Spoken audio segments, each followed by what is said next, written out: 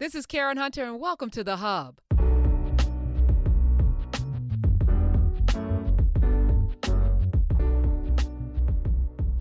We are live. All right. Welcome to another session of In Class with Dr. Greg Carr. That's Dr. Greg Carr. I'm Karen Hunter. We're here.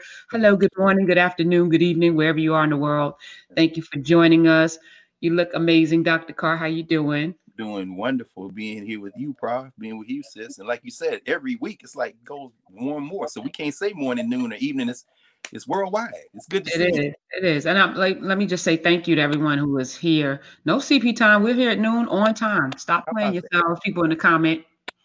Anyway, I was thinking this morning, I was thinking about my daddy this morning. I had a conversation this week with David Banner, and he was like, contemplating his success with people. And he said, for a lot of people, I'm everybody's daddy, because a lot of people don't have the kinds of daddies that they can, or mommies that they can depend on. And so, and he said, in many ways, you're doing the same thing, you and I, because there's a dependability. And I was just thinking about my dad because he raised fish. He used to.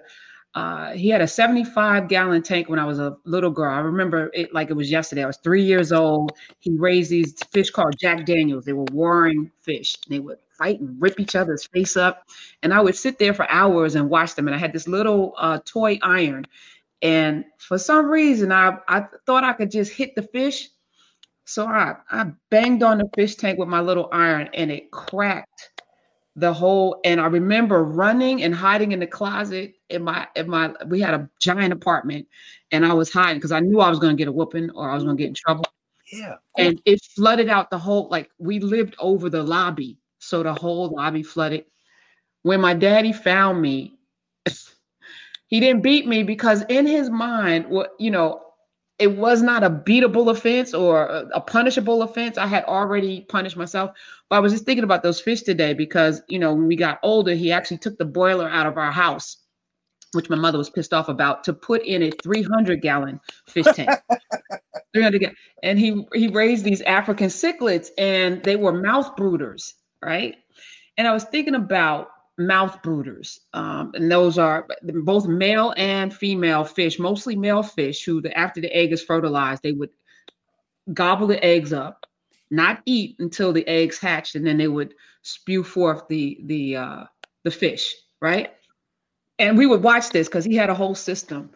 And I was thinking about it from two different ways. Like there's a lot of people that talk that are mouth brooders. They hatch things in their mouths but they don't produce much else, I was just thinking about that this morning. Like, there's a lot of commentary as we head into this election. There's a lot of people saying things, a lot of people, with opinions, news cycle, 24 hours, people just talking into the, just mouth brooding, just putting things out. And, every week we come here with the goal to provide knowledge and framework, foundation, blueprints, breadcrumbs, healing, and I just want this space to be purposeful. And I want everyone who is here to, take this and make something happen for yourself, for your community, for this country, for the world, and not just keep talking. Like we're talking a lot and not doing much. So I was feeling that today. I wanted to share that with you. Can I ask you? This is because it's a very powerful metaphor, and we know as teachers that metaphor is, if not the most powerful, is one of the most powerful tools in our toolbox, because metaphor allows people to understand a thing and then begin to explore a thing they weren't aware of before through the bridge of the metaphor, because they get the metaphor, then they have to explore the metaphor. So now that you've introduced that metaphor to all of us, where do those eggs come from? So the female will lay eggs, the male will fertilize it, and then he will scoop them up into his mouth and then not eat until the fish hatched in his mouth. Right. And he doesn't. So then the purpose is to perpetuate the species. Right. And they created she had those eggs when she came into existence, and he fertilized them. They're recombining, and then they preserve and continue life. Right. And I think it's interesting that, and with those African cichlids, that is the male fish, which is also the most colorful, because we would sit there and he was so into these fish, man. And my father was a clean freak. So for like 10 years, his fish couldn't breed because he would clean the tank like fastidiously because he grew up in a house that had like roaches and rats. So he was one of those people that if there was a corner that had anything in it, he was like, oh, I'm gonna get up at 4 o'clock in the morning, I'm bleaching everything. And he would vacuum the fish tank out. He didn't know he was vacuuming the eggs. So we went down south. They actually came to get me because I used to stay at my grandmother's in Augusta. Yes. And so he was down there for like 2 or 3 weeks, came back, fish tank full of fish. And then he was like, oh, okay, I've been vacuuming up the fish. I didn't know that the eggs were, because it's so little. So then once he started studying it, he had like a whole farm. He had 3 tanks, the 300-gallon tank. He had another 50-gallon tank where the babies would go. And, he was so into these fish. But I was just thinking about mouth brooders, and, that metaphor can be taken a couple of different ways. I was just thinking about how much we talk and don't get stuff done. Well, that's anyway, why I asked. Yeah. Okay. No. I'm asking because I think you just laid down the theme for our little time together today. I really think you have. I mean, I'm thinking about it in terms of, okay, so let me ask you another question. Could that male, and of course it makes sense in terms of the ecosystem, and then in terms of how life works, that the male of the species would be the most colorful because the female has to make a decision as to who she's going to perpetuate the species with. So you got to be attracted to it, right? And then, of course, he has the added function of being the one who serves as incubator after he has, fertilized the seed. So it gives males, biologically, it gives us a purpose for existing. Otherwise, females could just handle this on their own. So I mean, that's important. When we start talking about equality of the gender of the sexes, I'm like, see, that's the West in here messing up because y'all don't really observe nature. And you do. Sounds like what your father did initially, which thinks that this sentient flesh that we are, human beings, can intervene in these natural ecosystems and improve them. When in fact, when we get involved, it usually messes it up. So it's all kind of metaphors. But that being said, let me ask you another question. Could that male or that female and male, well, first of all, without the female having the eggs, without the male fertilizing the eggs, could that male fish incubate eggs in his mouth that were not of his species? I think he probably could. Because it was just a holding cell, right? The mouth was just. What would the eggs have to be in order for them to? It would just have to be fertilized. But they would have to be fish eggs. They would have to be of his species. Yes, they would have to be of the same species. But I don't think it would have to be eggs that he necessarily fertilized. Right. Now, oh my God! Now you just added another layer of metaphor. Now watch this. Let's see if we walking through this together. Everybody's like, "Oh Lord, they sound like they're somewhere on the corner on a Saturday morning having a conversation, and we done lost." No. This is the genius of people of African descent. This is the genius of humanity. But since we were the first on the planet, we pioneered all this. Observing nature is the first thing Africans did. That's why you see all the cultures. The Egyptian culture is nothing if not an extended riff on observing nature. You see them laying out their tombs, temples, and pyramids, and you look at the stars, you see them perfectly aligned. You see their metaphors, they're aligned with nature. That's why they don't put human heads on their manifestations of what they see as the expressions of divinity. The Europeans come along and say, oh man, look at them. They got bird head gods. Everybody slow down. See, because you all see the human as the center of the universe. We know we're just one species in the universe. Why would you put a human head when you're trying to convey a concept that transcends humanity? So when you want to convey a concept of intelligence, don't put your head on the human figure. Put the ibis head on the human figure. Why? Because we watched that ibis for centuries and millennia dip down into the Nile, take up water in its beak, give itself an enema to cleanse itself. And we said, that's a smart bird. So when we said, what are we going to use for the symbol of intelligence? Use the bird. And so that's where Jehudi comes from, who the Greeks called Thoth and who the Romans call Mercury. Then by the time it gets to Mercury, it's a dude with a hat on with some feathers on it. And you done missed the point. So observation is the first thing. So again, I'm going to ask you this question in this context, because the metaphor you've laid out as it relates to all this talk the spewing forth, if the words are not words connected to an organic, procreative, eternal, connected relationship, then they may or may not give life. In fact, they probably won't give life, right? So people are talking, but what you're spewing forth are not eggs. Where did you get what's in your mouth? Well, did you conceive that with your community? No, where did you get? Well, I was reading this, then I talked to somebody. Okay, so it looked like you're giving life, but it's not living because it wasn't conceived by your community. You know what I'm saying? The metaphor is compelling and it comes out of nature.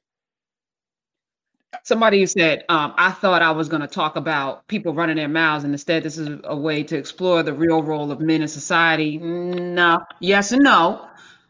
It's the role of community. Yes. And what I realized is that everything that I know, or I thought I knew, or that I read, I need to have discourse with somebody. Yes. Oh, yes. In order to shape it, in order to understand it, in order to broaden what it is. And I think too many of us navel gaze, or we keep our circles so tight around people who aren't going to challenge us, right? Right. That we never get that perspective. I'm always here to learn. When people, this is in class with Carr, because I'm a student in this. You know, I have a platform. We'll go back and forth, but I don't know where you're going to go, but I know that you're one of the smartest people I know.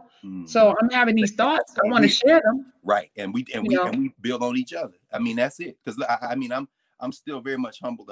I'm still kind of like stunned, even when I see that name, given the fact that when I think Carr, I think Haywood and Catherine Carr, I think my parents. So when you see my name, but very much in this conversation, for you to have not only opened this platform to me and to us, all of us are in this class. And when I watch you during the week, when you deposit these things on YouTube, I listen to the momentum. I mean, we were talking before you hit, broadcast and about Sister Rodriguez. When I hear Ida Rodriguez talking, this question of the we from another cultural perspective that connects to, in fact, some historians would argue, comes out of the African, is very interesting. And then listening to Ed and Hassan Kwame talking, Jeffries and Ed Baptist talking about what you mentioned last week, this project they have going. I mean, all kind of sparks fed off, and I said, okay, that's where we can start. And then you mentioned Hippolyta and Nzinga as possible titles, and I said, oh, that's another. So of course, I started scrambling around in here looking for stuff, and the next thing you know, this is what happens when we have ancestors who have left us some of this procreative seed. It fertilized. So I guess using the metaphor, it took to maturity in my mouth, and now what we're creating is now coming out into this space. That's to be distinguished from things that may come out of our mouths that don't have parents, or that don't have long lines of parents. There's no genetic material. There's no organic link. And I think that might be the single thing that frustrates us so much, because we all have the capacity to speak. But even the Egyptians, it's interesting in Egyptian language, the Metanetia, what people call the hieroglyphs, there is their concept medu, which, as we talked about before, means speech. Speech is literal, but speech is also metaphorical. Speech is the thing that is created. Speech is the thing that propagates existence, that repeats the cycle of life. In fact, one of the earliest creation metaphors they use, we can say stories, we can say narratives, but I like the concept of metaphor because it frees us of the attempt to find a thing in a search for historical accuracy. Accuracy is the bailiwick, is the shibboleth, is the battle cry, is the password of the West, even as it does not always pursue accuracy, but rather a view that conforms to what it wants to do. But then when we come along and say, is that accurate? Is that accurate? Is that accurate? Let's go with metaphor. So one of the earliest metaphors for creation in the ancient Egyptian texts is this story of how Ptah, spits out existence. Even the sound of that as we gloss it now, like he's spitting out existence. Think about these fish. You got us, man. These fish. The idea then, and in one of the metaphors, the creator, the creative spirit swallows, masturbates. This isn't Jeffrey Toobin again, because now the world has reduced this to some form, and this again is the West, the kind of how should I put it, the reduction of the biological function to this unclean thing, so to speak. But that's not in defense of Jeffrey Toobin, and it's not about Jeffrey Toobin, but the metaphor I'm about to give is one that the Egyptians used, and I want to distinguish that from any of this foolish conversations that have been going on the last few days about Zoom and all this. But the creative spirit masturbates, swallows the seed, puts the seed in its mouth, and at that moment, the masturbation signifies the male contribution.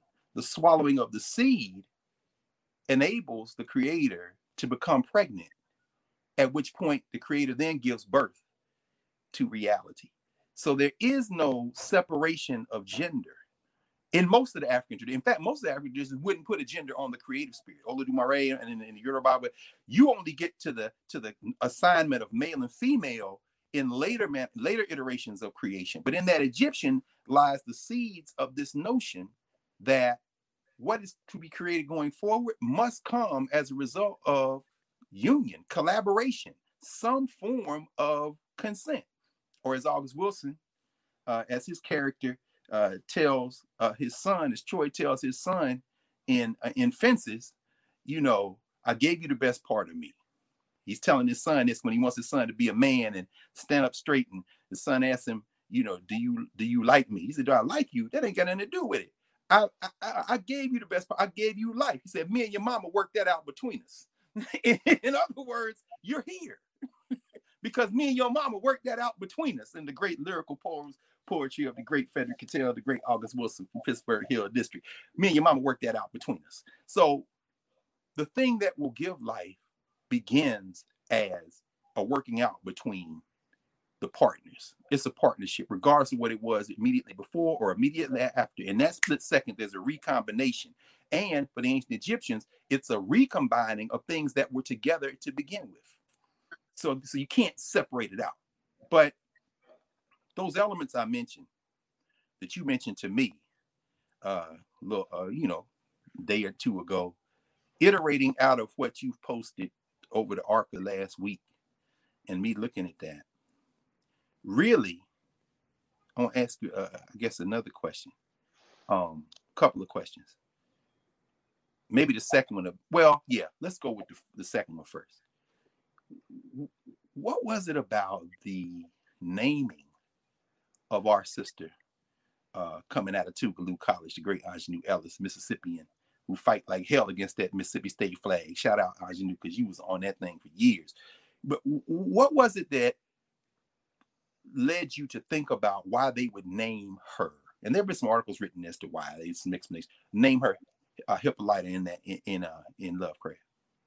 As you know, I studied mythology in high school and college, and talking to you again, everything, I almost feel like I want my money back, but I'm grateful because foundationally, when you start pulling back these layers, so you learned about all of the Greek and the Roman mythological figures, and I'm like, but she's African.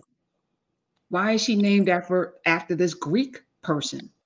So I wanted, and I wonder why they chose that, but it had to be a reason, because there had to be an African person before Hippolyta, right? Or there was an African Hippolyta. So I was like, let's talk about that for a minute, because I think she was the fiercest. That scene when she lands in that battle space, where she get her ass whooped, until she doesn't get her ass whooped, and then they're fighting everybody. These women fighting everybody, and they're handling their business until they weren't. But I was just thinking about that, because that theme comes up over and over again. I think we are in a constant battle with ourselves. Ooh, yes, right. So I'm just like, we got to learn. We got to learn all of these lessons. We don't have a whole lot of time, No. but we got to learn these lessons so these lessons get passed on and get passed on, passed on, and passed on. I'm reading Ta-Nehisi's book, The Water Dancer, and Yes. I'm sitting in this space where I'm realizing how much was lost. How much was lost that you and I, just in this space on Saturday, just trying to reclaim bits and pieces of it. And a lot more. And I'm like, just trying to extract as much as I can from your brilliance and then put it out, because those are the building blocks that were lost that we have to get back, because this fight is not against white folk. It's not against this, it's not political. It's us Right. getting back to who we were, so that we can be who we're gonna be. And I'm committed to that mission. So all the other stuff is just noise, and I'm just trying to figure out how to drown it out and how to get people to stop like being petty. Like there's places for pettiness, but not No now. question. We invented pettiness too. Shade? Oh no, we know shade. Wordplay. In fact, we could give you shade with a look. In fact, I'm convinced that Thursday night, that was Senator Harris helping to coach old Joe Biden and how to throw shade with a look. That Zen look he took when Trump started going off, that side eye he gave him a couple of occasions, the heavy side. I'm saying, do you have Kamala Harris as your debate partner in the prep, and is she coaching you? Oh, right here, you ain't gotta say nothing, Joe. Just be like this. In other words, I'm convinced that was shade that came from the junior senator from California. But so yeah, we know about that. But this, that answers the Hippolyta. I'm come back to that in a second. When you were talking to Jeffries and Baptist, when you were talking to Hassan and Ed, and those of you who hadn't seen it, please, I encourage you to go back and look at those clips on Karen's website. I mean, to me, they're all mini in classes, really. But there was a moment very kind of early on in the conversation where Hassan, and by the way, thank you for asking about what the role of people who are attempting to correct the record, what their role is at these historically white institutions. And Hassan came close to answering that question a little differently when he said, oh wait, now there's a group of Black scholars that have been doing this all along. But now, let's go back before the conjunction. Because see, it's that group of Black scholars, the foundation on which everybody stands, that have been completely erased from the narrative. In my mind, that is the fundamental problem. Because I went to Ohio State. I have 2 degrees from Ohio State. And I'm well aware of the racist nature of Ohio State. In fact, I was in grad school there. I was the graduate assistant at the Frank Hill Black Culture Center. We created a reading room. John Clark was still alive.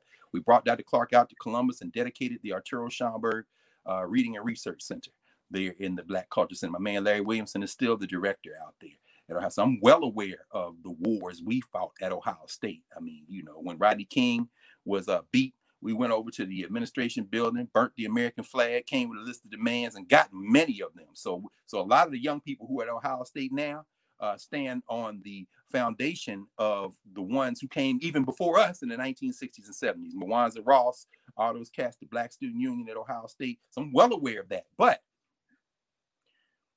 the simple fact of the matter is that scholars at Wilberforce in Ohio, scholars at Central State University in Ohio, scholars who were not connected to any university in Ohio, that were public school teachers, that were community folks, scholars in Columbus, Ohio, like Mariba Kelsey and Nomo X and Little Atiba and all them at the African Center for Study and Worship out on East Livingston and East Columbus.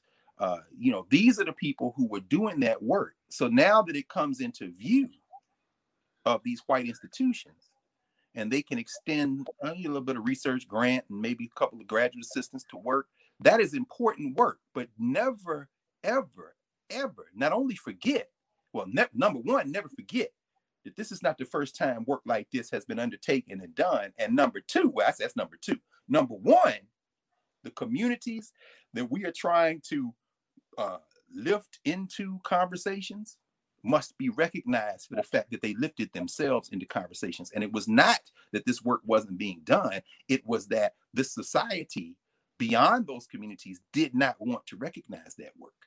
And that to me is really more important than this other type of work, because what you're doing is saying we're no longer going to allow these people to be invisible to you.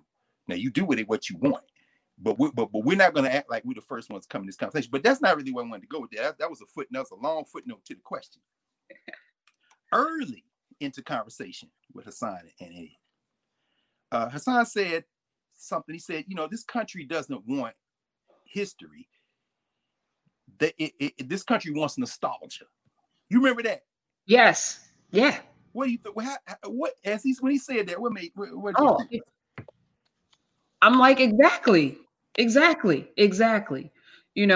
Everything, and you talk about it every week, which is why I'm somber because of the mourning of everything that I believed in now being thrown into question. But I'm excited because now I get to go back and say, okay, was that true? How do I feel about that? What do I think about this? And yeah, we are, even now, as we have these debates for what? These debates, why are we having these debates?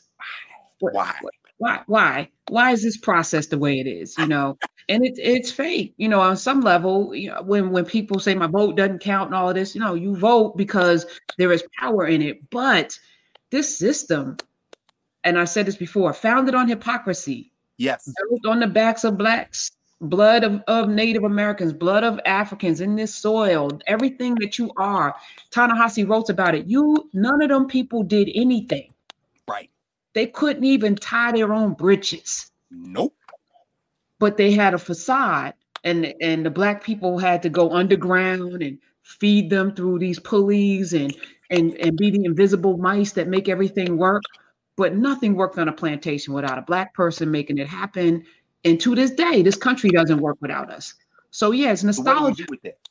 What do we do with that knowledge that you just laid out beautifully? So this is part of this experience that we're having right now, which is, for me, walking into the knowledge that there's not a single corpuscle in this country that works and operates without us. So that means not power over someone, but understanding that we don't have to ask anybody for anything. No question. We don't have to beg for equality and rights and this and that. We literally have the ability to build everything that we need to build right here. Here. And we've done it before. And that's where that thing really gripped me when y'all having that conversation. Man, I got seized up with that, and I had to watch it a couple of times because by the way, again, it's a very small footnote. Watching the debate the other night, it was very interesting. And again, those people who think voting doesn't count, okay. Well, actually, right now, hopefully y'all not really watching because it doesn't really matter because you're gonna do what you're gonna do anyway. So, but it was interesting to hear Biden acknowledge his need of these other voters. And I'm not saying this in a kind of romanticizing, I'm not caping for Joe Biden. Joe Biden is a tool. He's a battering ram. I don't give a damn about no Joseph R. Biden. In fact, if you read the book Yesterday's Man, this is for all the people who think they have the correct arguments against Joe Biden because they glossed a couple of newspaper articles about the crime bill and they kind of heard the name Anita Hill. Get the book Yesterday's Man if you want to indict Joe Biden on your way to not voting, if you want to talk about who this guy was. But what's interesting is, and who he is in some ways, but what's interesting about Thursday, I'm listening to Joe Biden, and he didn't, and interesting enough, Trump didn't, or whatever drug they gave him, or whatever, to kind of calm him. He didn't bring up the Green New Deal.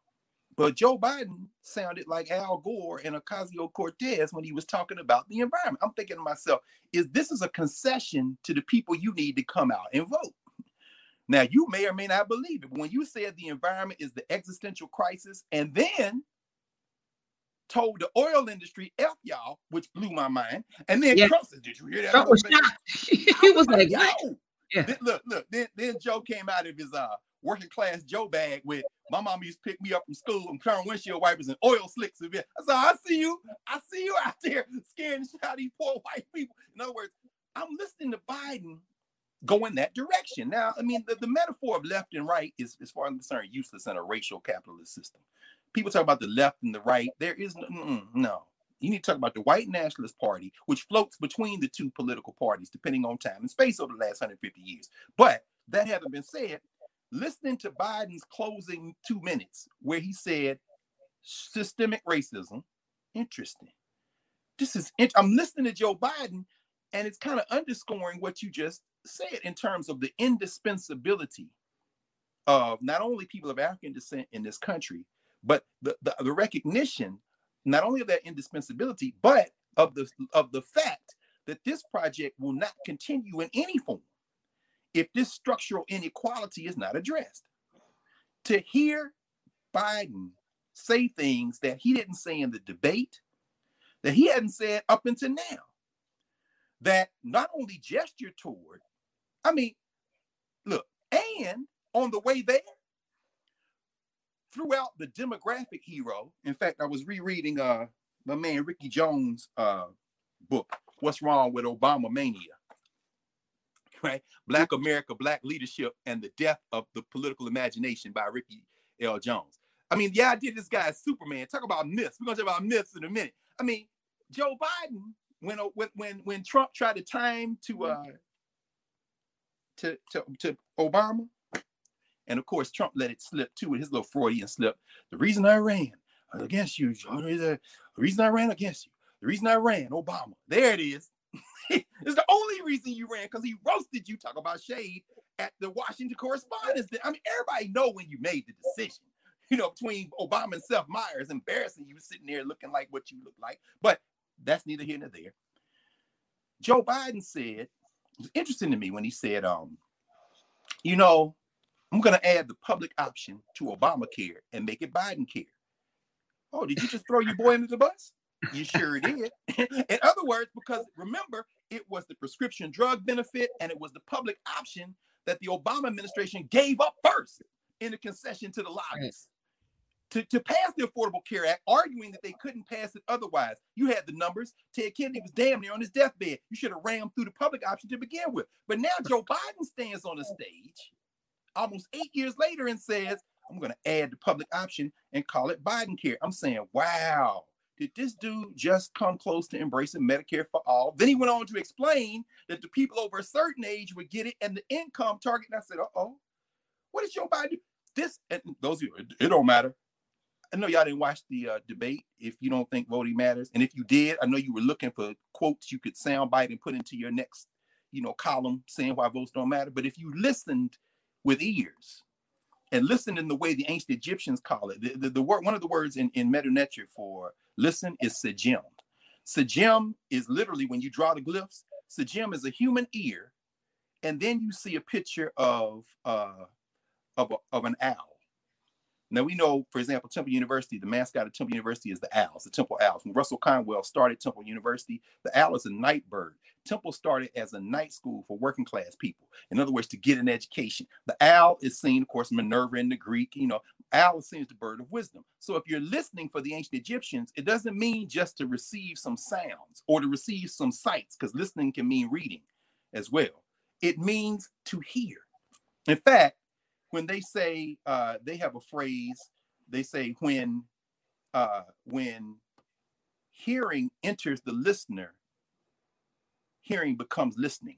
So if you listened Thursday night, you heard not even a subtle shift in terms of policy, but it is directly related, as I come up out of the footnote, to what you just raised, Karen, which is the indispensability of these people who really were the engine that allowed you to engage in this criminal enterprise, indispensable to whatever happens next, and the fact that absent them, the existential crises of global warming are going to collapse the species.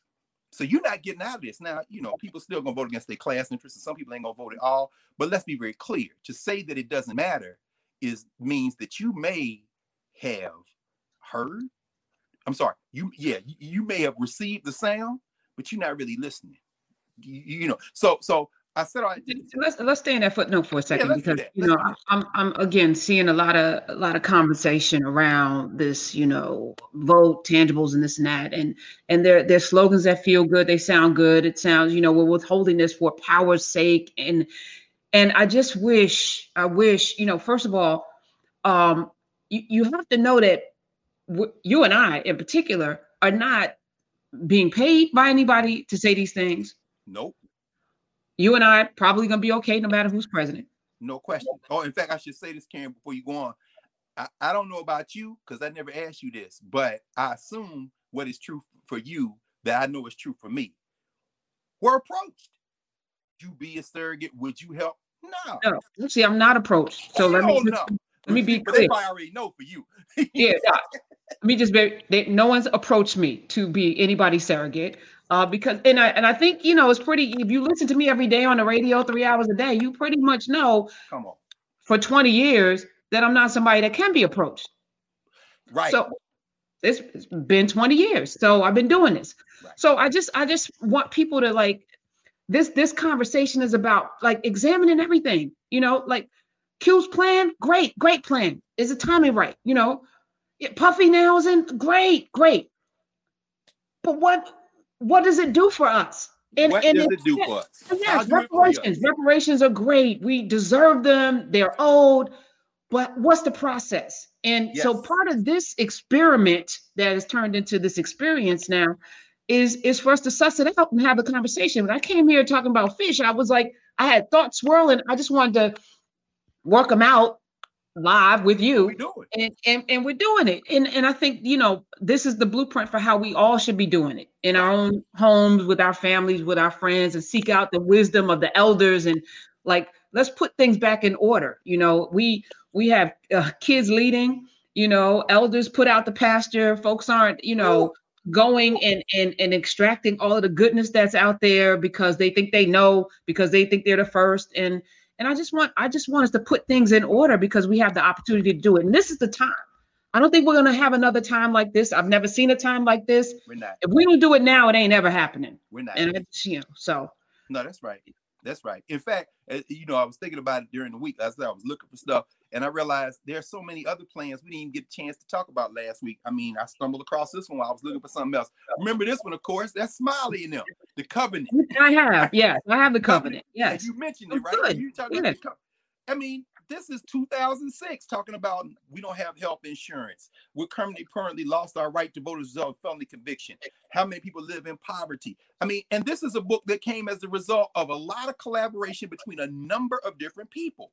And in fact, Marian Wright Edelman from the Children's Defense Fund, who was the first Black woman barred to practice law in the state of Mississippi, came out of that Southern freedom struggle, wrote the foreword to this book. And what you're really underscoring, again, that fish metaphor is perfect. You can't conceive life if you haven't recombined the elements that we're living to begin with, that egg and that sperm, and that comes from something that is a genealogy that goes back to what the ancient Egyptians would call the Septepi, the first occasion that it happened. And in their metaphor, when God masturbated, swallowed the seed, became pregnant, and gave birth. In other words, it all began as a unity, but it is an unbroken chain. And I think that's what leads us in that conversation you were having with Hassan and Ed, when Hassan said, this country wants nostalgia. And then later on in the conversation, Ed said, to borrow, actually, Kwame said he was quoting somebody else. And then Ed said to quote, to use Professor Jeffrey's metaphor. And I was like, I laughed. So I knew then what shirt I was going to wear. This Gil Scott-Heron, my man, had a great year. Gil Scott-Heron, raised in West Tennessee till his grandmother passed, and he went back to Chicago. Gil Scott-Heron, of course, whose father, Gil, was nicknamed the Black Arrow, one of the first Africans to become a soccer star in England, but mother, of course, from the U.S. Then he went to went to New York, was raised, continued to be raised. I mean, the great Gil Scott-Heron. But Gil Scott-Heron had a poem song, creation called B Movie, where he's talking about Ronald Reagan, or Ronald the Ray Gun, as he ended up talking about him in Rerun on another album. But when he said he was talking about the election between Reagan and Carter in 1980, and he said, the first thing I want to say is mandate my ass. Do do do do do do, and then you hear the bass come in. He's saying, you telling me, and he says, this small percentage of the registered voters, not everybody, just a small percentage, allows this man Reagan to claim a mandate after he beat Jimmy Carter. He said, but what this country wants is nostalgia. So just to, you know, Professor Jeffries may not have heard that song, but I suspect he did. He's a Morehouse man. I know he heard. But now, it wasn't who you said, quoted, said this country wants to start. It was Gil Scott-Heron in B Movie. And then he goes on for like 8 minutes where he talks about how this system was created. How he talks about the fact that the candidates include created by all the millionaires possible, and then he lays down all the people. Then he comes back around to Reagan, and he says, this country wants nostalgia. It wants to go back into the past, even if it's only as far as last week. Who they really looking for is John Wayne. He said, but since John Wayne was no longer available, they went for Ronald the Ray Gun. He called him the man is Bogart tough, the man is Marine tough, the man is Cagney tough. And he says, and Bonzo insubstantial. Meaning what? He goes back to bedtime for Bonzo. This is a movie actor playing the role of president, which is why Donald Trump stole from Ronald Reagan, who announced his candidacy in 1980 in Philadelphia, Mississippi, where they found the bodies of Schwerner, Goodman, and Cheney from Mississippi Freedom Summer, announced his candidacy there. That's why Trump took his slogan from Reagan, who had the slogan, Make America Great Again, as we know. But I'm saying all that to say, Assad is not wrong. Ed is not wrong. Because Gil Scott-Heron is not wrong. But there's something more to it than just wanting nostalgia. It led me to a deeper question. What are the uses of history? What are the uses of memory? Because we can never construct the thing as it was. That is impossible. That is impossible. People say, how you doing? It is what it is. Right. It is what it is. In the moment that we're living. It is what it is. And if it is what it is, it isn't what it could be. It just is what it is. We've accepted the reality. No, we can shape the future. If we think we can shape the future, what makes us think we don't shape the past every time we evoke it? And evoking the past, what we're really looking for is a usable past. We're looking for lessons. So when Ed Baptist was saying, for example, what we're really trying to do is understand, among other things, how to understand history, and we got to take the good and the bad. What your friend Ed Baptist is doing, what he's doing in his book, The Half Has Never Been Told, look, I'm going to show you everything I can dig up out of this past so that we can use it to build a better future. What Hasan Jeffries is doing, and I got his latest book over here somewhere on teaching the civil rights movement, very important. He's right about K-12. That's why I spent the last 30 years in K-12 doing that work, is not just myself, so many other people. And before that, Blacks in these institutions, we're going to talk about in a second, because I'm going to talk about this through the lens of Nzinga and then some of these usable past stuff. Because when you said Hippolyta, maybe we could, and you mentioned Nzinga too, so we could have named her Nzinga. So, oh yeah, oh my God, you sent me all over the place looking for stuff. And now we get to tie it together as we do on Saturdays, right? So as I'm listening to this, I'm thinking about this question of how do we fashion usable paths? You know, how do we deal with this question? What is the value of history and memory?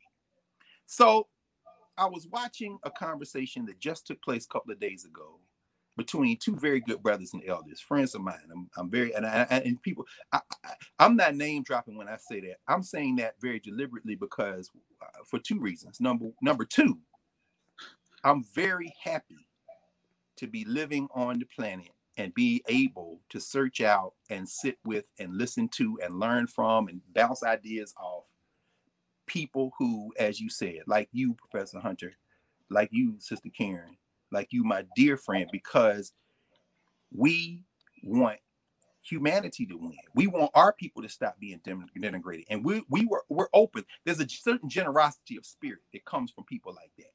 And these are two people like that. Gerald Horne, of course, Professor Horne, and he was actually interviewing Ishmael Reed.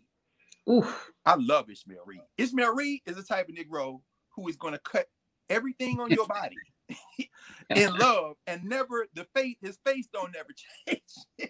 The last time I saw Ishmael Reed, in fact, he came to DC. He was promoting his book on Muhammad Ali, which is excellent. The Trials of Muhammad Ali. I don't know where I did with my oh wait, there. Yeah, it's over there. The Complete Muhammad Ali is too far away to get. But look up that book, The Complete Muhammad Ali, y'all. I know, Karen knows it. And I got a chance to sit with him. They said, we want you to interview Ishmael Reed. I said, I can't interview Ishmael Reed. I'll sit and talk with him. Y'all can record it. So we talked for like 2 hours about his book and about his craft. Ishmael Reed don't take no prisoners. Now you can disagree with him and should, agree with him and should, but what you're not going to do is not be honest. Because if you don't think you're being honest, he's just going to say it. And he is going to always try to be as honest as possible in his conversation. So I'm watching these two talk. They're talking about his new book that just came out. He did a play, of course, The Haunting of Lin-Manuel Miranda. He talks about Hamilton because, you know, man, he's death on Hamilton, as we all should be. And he and Gerald frame it perfectly in the first 60 seconds. Hamilton is a business. They have made billions. Maybe Lin-Manuel made a couple millions, but Disney then made billions. So understand. And Hamilton is a capitalist dream because it ties to a usable past. You basically got black and brown face reinforcing white nationalism, and white people will pay for that. Dick Cheney loves it. Dick Cheney went, he got mad because people was chanting at him at the thing, but he was there. Why? Pence, Smiling Mike, all of them, you know, they love it. Why? Because it reinforces ideas. So now they're deconstructing in this conversation Hamilton using Ishmael Reed's play, which has now been published as a book. It just came out, The Haunting of Lin-Manuel Miranda, where he's basically saying, I'm not beating up Lin-Manuel Miranda. You know why? Because Lin-Manuel learned the same history I learned. That's what Ishmael Reed said. You learned, Gerald, the same that that Hassan and Ed learned, the same that you learned, Karen, the same that I learned. He said, and then Reed being, I think, overly generous, frankly. But I understand why. He said, because Ishmael Reed been writing a long time. Any of y'all don't know the work of Ishmael Reed, Mumbo Jumbo, The Terrible Two, Writing and Fighting. That dude out of Buffalo, New York, that is a cat to read. You know what I'm saying? Coming out of that Black arts movement. Some of the museums have opened here in DC. So yesterday I snuck out for a couple hours down to the National Museum of African American History and Culture. First of all, I just like going in and looking in the bookstore, see if they got anything I don't have, which they didn't. That's good, check. Then I just walk around and seen them exhibits a million times. And, you know, there's a picture in the Black Power section of Ishmael Reed with Jane Cortez, Ramar Bearden, Leon Demas. You know, it's very interesting. And then, you know, Reed is standing there with a cigarette hanging out his mouth with his arm draped over Jane Cortez, who got this afro out to here. I'm saying, these are my people right here, the Black arts movement people. So you're saying, Chaz, Nikki Giovanni. I mean, these are my, so anyway, Ishmael Reed comes out of that thrust. Tony Cade, Bombara, all of them, right? These are his friends. Toni Morrison, who he talks about. In fact, Ishmael Reed said in an interview, Karen, that he helped Toni Morrison with the Black Book. I'm just like, wow, this is why we had these conversations on Saturday. I mean, because he was in that mix with the Black. He said he was meeting, you know, he met with her, they sat and talked. So anyway, Reed says, you know, I don't blame Lin-Manuel. He's working through his issue. Oh, there it is. There it is right there. Y'all see? Hey, look, Karen. Oh, yeah, I should tell you this too before I go on. This is a little footage as you hold up the Black Book. I was in a bookstore. One of the bookstores I go to here in DC. I'm masked up, gloved up. I'm in there.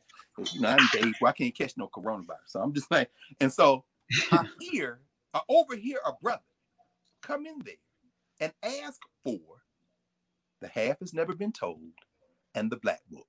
At that point, I knew he had been watching your YouTube. That's right. I said, watching you. We do this work. You know what I'm saying? I said, I loved it. I mean, this is not random. Everything in divine order. I was like, look at this. So that's good. So Reed and Horn having this conversation, and Reed says, you know, I don't blame him, but now we have to deconstruct this. This guy bought and sold Black people. He can't be redeemed.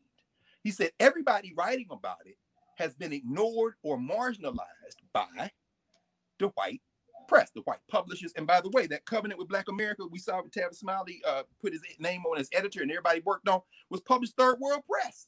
Third World Press, Haki Mahmoudi, Black press. In other words, so Cube, Diddy, we get it. Listen, it's not a thing. Look, we're in solidarity on the need for this, but without knowing the genealogy, without having that usable past, without being the creation of, without having been in somebody's mouth, Q, in somebody's mouth, Diddy, in other words, that birthed you, or without being aware of it, you don't have roots, you don't have a genealogy, you don't have a connection, and so now what you're spitting out may be useful, but since it's not connected to anything, it's not giving birth to anything. It's just talk. and saying that is not bashing or smashing or you know, and this is, you know, where we have to mature a lot around this notion of having this conversation doesn't negate the need for it, as you just said, but we have to examine it. Like, is this the right time? Do you have the right background? Do you have the right people? All of that has to be, and asking the question, we should be able to do that.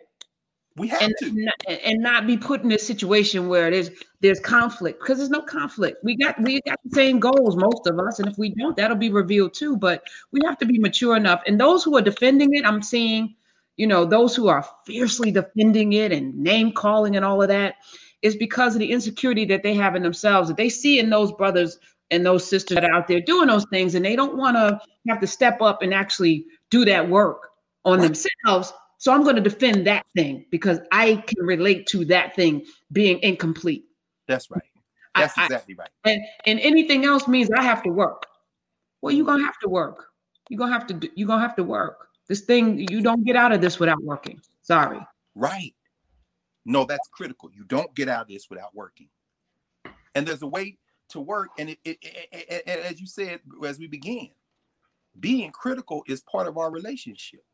Our relationships are not uncomplicated, and there's never been a perfect human society. So we're going to talk about that in a minute. We talk about it in Nzinga. Human societies have always had conflict, and African societies are no exception. And in fact, African societies, being the first societies on the planet, really gave birth to both conflict and conflict resolution. It's how you resolve a conflict. So let's say people are going to stay in their corner and fight over this because they won't listen. Because if you're listening, you understand this is not anti. We're all in this together. But the critique, and here's another one. Okay, those who are critics. And I'm beginning to see a little bit of it in social media as people realize they don't run out here and have an indefensible position. They're looking for a place to retreat. Take a page from the Zulu, who formed themselves, who were not a national group, not an ethnic group as they came really into existence in the 19th century, early 19th century. They were fighting the British. What you see is smaller group begins to subdue these other groups through conflict, through wars. I mean, Shaka out there, Sesweo and them, these early 1820s, 1830s, they out there conquering people. This is not pretty. But one of the things they would do in battle often is when it was clear they were going to win, you leave your opponent a retreat. Just like you were saying a couple of weeks ago. In turn, you got to lead them something. You know what I'm saying? So guess what? Those who are saying, "Oh, we ought to," okay, here's your retreat. Here's your point where you can back up now. That okay, it's very simple. It's very simple. Diddy and Cube are right. They're right about what we want. The challenge is, how do we gain the momentum to get it? And if you listen to the debate the other night, you can, I don't think it's historically accurate, but for free, say it's because of what they did that Biden said there's going to be a public option if he wins. So your grandmother can get health care. Because when they did the Covenant for Black America in 2006, they had the statistic nearly 20% of African Americans do not have health insurance. And for those of you saying Obamacare is so great because the premium is so high, guess what? That old white man who y'all say is the same as Donald Trump said on the stage that there's going to be a public option. And as you just heard Professor Hunter said, you don't get out with any work. If he gets sworn in and doesn't have a public option, all of us got to be down there to make sure it gets through the legislature. So in other words, but you can claim credit for that. Put that on Diddy and Cube. That's fine. We all together. It ain't historically accurate, but it gives you a way of retreating. Now, that happens because we like 9 days before the 9 days before the election. Early voting in Maryland starts on Monday. So that's my election day. So I'm saying, for those of you who are trying to figure out a way to still hold on, as you just heard Professor Hunter said, whatever deep insecurity you have, because we all have them, but for some reason can't put that in reverse, let's help us figure out how to give you some more historical tools to work with to allow yourselves a bit of a retreat, because we are on the same team. Every election, our rights, if you want to call them rights in this field of violence we call the United States, are always on the ballot. But that having been said, but this conversation between Ishmael Reed and Gerald Horne then says, in response to Reed critiquing Miranda as a victim of the same curriculum we've always been victims to, the ones that Kwame and Ed and you and me and everybody trying to fix for our children, really, and for us, but especially for our children. Gerald says, I look at this in waves. I look at this initial wave of this kind of mythological history they have. Then I look at our fight against it. And in this current wave, you see an attempt to reconsider the whole project, like the 1619 project. He says that's an attempt to reconsider the whole project. And Gerald is nothing else, is always very generous. Ishmael Reed is Ishmael Reed. So Ishmael Reed says, you know, Gerald, I'm glad I wish you had been the spokesperson for that 1619 project. Because the person who was given the credit for, given the kind of voice to be the platform for this thing was out here on the West Coast a while back and said that Santa Anna was a villain. And then Ishmael Reed says, now I said to myself, she must not know any history. Santa Anna was the abolitionist. Them people in the Alamo were the slaveholders. He said, but so, and then they went on to discuss. But in that moment, I thought about it and I said, you know what? And then they went on to talk about the politics of memory and history. That's why this usable past keeps coming up. That's why I think they perhaps named Hippolyta. They named Ingenue Hippolyta as opposed to something like Nzinga, because there's a risk involved when you restructure the whole thing too quickly. The risk is that you will be exiled from the structure, that you may end up like Ishmael Reed. Nobody want to be like Ishmael Reed. Nobody want to be the people who think they don't have a place to go because they don't trust the people to provide. They don't trust the Black institutions. And so this disruption, the search now for some people, and I'm not going to say that people who are working in some of these white institutions who are trying to say they're there to advance, because we both been in them white institutions, but I'm gonna pause there because he's my friends. But I'm gonna say this: the calculus is, can I disrupt without exile? Can I engage in a kind of a polite disruption? Can I engage in the type of pushing the envelope that won't get my check taken or won't get the prestige from the very system I know needs to be disrupted? So in some ways, it becomes a dance with those who are saying, Q, Diddy, we with them. We don't need to vote. We need our own. Okay, see, Diddy got his own. He's going to be all right. Q got his own. He's going to be all right. Curtis Jackson is going to be fine. But guess what? All them people watching Power, see, Ghost would be okay. Maybe Ghost will vote for Trump. But I'm not sure. I mean, Tariq goes private school. Of course, he killed his pop and this whole thing. But all them other characters, Keisha, I think Keisha's going to take an L. In other words, so let's just deconstruct this using the metaphor that everybody know. Yeah, Ghost, he got a club. He gone legit.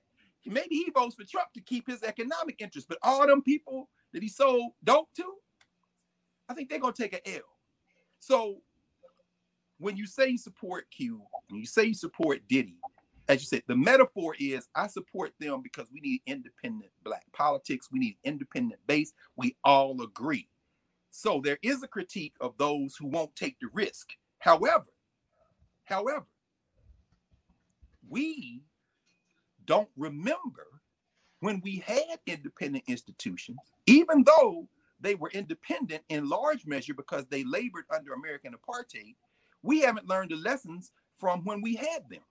And that's why when Reed and Horn were talking, and they talked about this idea then of not getting exiled, trying to be polite disruptors. Then Gerald asked Ishmael, says, well, this book right here, The Haunting of Lin-Manuel Miranda, which is a critique of Hamilton, critique of the politics of capitalism, an excoriation of all those white slave masters. And then he talked about Andrew Jackson and all that. He says, why was it important to do this? He said, I've been publishing other writers, other non-white writers, Asian writers, Native American writers, all this kind of stuff for years, for decades. He got his own, Liz Mary got his own independent publishing label, taught himself Hindi, learned Yoruba. He publishes books in Canada, publishes books in China, has all these markets. He says the American publishers don't want to touch much of what the writers that I'm publishing, that we're publishing together, the Before Columbus Foundation that he had on the West Coast, has on the West Coast, almost all non-white writers with some so-called radical whites. He said they don't want to publish that in the established. Now, because of that, I think, in measure, and of course demographics, you begin to see the ability for a 1619 project to exist. But those things are coming as concessions they're not coming because people had a change of heart. They're coming because they can see that we have always had these independent spaces. And that leads me to really the thing that I hope, and then hopefully we can have continuing in our conversation and invite some people in with question and answer and conversation. Like you said, talking about mythos, talking about usable pasts and histories. You know, Hippolyta in Lovecraft Country. You know, this powerful Black woman. I read a couple of reviews of, and then watched, of course, you all's recaps, which are gold. Watching those recaps, but listening to and then reading these reviews, and one review I read talked about the fact, well, Hippolyta is kind of a minor figure in Greek mythology. We know that she's most famous because she gave her girdle to Hercules, who then kills her subsequently. Her mother was the founder of the Amazons. And I think that Greek mythology is fascinating because it does reveal, as far as I'm concerned, the deep pathology of the Greeks, the deep misogyny, the deep, this kind of thing. And you're thinking, well, they could have named her Nzinga, but you can't name her Nzinga because the same impulse that would have folks in white institutions of any kind try to engage in disruption without exile. Also, when you're in a space like that, you want to be Black as hell, but you got to have viewership or your show get canceled. Because just like Hamilton, the musical, Hamilton on Disney, they making money. It's profit driving this. That's why it's called racial capitalism. The capitalism part, the profit part. So, I mean, Watchmen last year, Lovecraft Country, that's more Blackness than you could reasonably expect on home box office. You know what I'm saying? On Time Warner, HBO. It is more Blackness than you can reasonably expect. See, you can get away with an Insecure, perhaps now, just like there was Shondaland on the American Broadcasting Corporation. Yes, you can get away with that, but maybe now, Blackish, again, disruption without exile. But that Lovecraft now, and then of course before that, and by the way, I know we both been following now. They found, I guess, maybe as many as a dozen graves in Tulsa. They've announced finding as many as a dozen now. And that was beautiful when you went through the medical doctor's history. And of course, I go back to our conversation this summer about Tulsa in 1921. I mean, it was such a moving piece. And when you went through that brother's history, Jackson, I guess it was. Dr. AC. Oh, what's that again? AC Jackson, yeah. AC Jackson, oh my God. And you name checked Meharry and talked about what he could. It made me think about TRM Howard, who was a surgeon in Mississippi, Mound Bayou. The Daughters of Tabor, I got their history around here somewhere. The Daughters of Tabor, TRM Howard was the AC Jackson of Mound Bayou. And in Mound Bayou, Mississippi, that's where Emmett Till's mother, Mamie, spent the night on nights that she was down there for the trial because they ran that was their Black city. And that goes back through Isaiah Dickerson to, Moses Dixon. I'm thinking of Isaiah Dickerson, who's with Callie House. That was the reparations organization. Mary Frances Berry's book, My Face is Black is True. But going back through Moses Dixon, that goes back to Davis Bend, Mississippi, where Jefferson Davis's brother Benjamin had a plantation with all these Africans on it. And after the war, he sold out the brother who he said he's going to sell the land to. And and his son went and got started Mound Bayou, Mississippi. But TRM Howard was a surgeon who they had a Black hospital in Mound Bayou. They had the Daughters of Tabor who set it up. These are women. And then the men, the Knights of Tabor, who set this hospital up. And they were so powerful that when these white boys was down there threatening Mamie Till and them after they had killed her 14-year-old son, just like the U.S. Army executed her husband, which is another conversation. John Weidman's book, Writing to Save a Life, talks about that. He's buried in France. But every night, they took her back to Mound Bayou, where they could protect her with those long guns. But I'm saying out to say that there are TRM Howards and AC Jacksons spilled out across the South, and TRM Howard died of old age, but AC Jackson was murdered, as you say, shot in the face, and such a moving, not only tribute, but reach for a usable past that you did in talking about him. Again, y'all check that video out on Karen's YouTube channel. But as we think about, Watchmen dealing with Tulsa, as we think about Lovecraft Country, putting Tulsa in there, putting Chicago in there, the funeral of Emmett Till, Friends with the little girl. I mean, all this stuff, you're thinking this is Black as hell, but you got to have some whiteness, what my Jegna old head, my man Haile Garima always calls a point of entry. In other words, white people not looking at Black people as human like they are. So they got to know where the white people are. So you know, Hippolyta throws them a bone. I hope it's not a case where Black people are trying to prove that they clever by using the name, because Nzinga would have been much better, as you say, the warrior queen, but which we're going to talk about now. But Hippolyta to me is a name that's one of the ways you throw these people a bridge so that they can talk about how genius this work is while still finding themselves in it. I don't know. What do you think about that? They don't seem to care about us finding ourselves in things. So I'm like, if we have the platform, and you know, listen, there've been blueprints before. You know, my man Melvin Van Peebles, the whole Gorton Parks. You know, when we double down on our thing, we don't need them. So throwing them a bone, I was almost like insulted after I was reading. I was like, Hippolyta, really?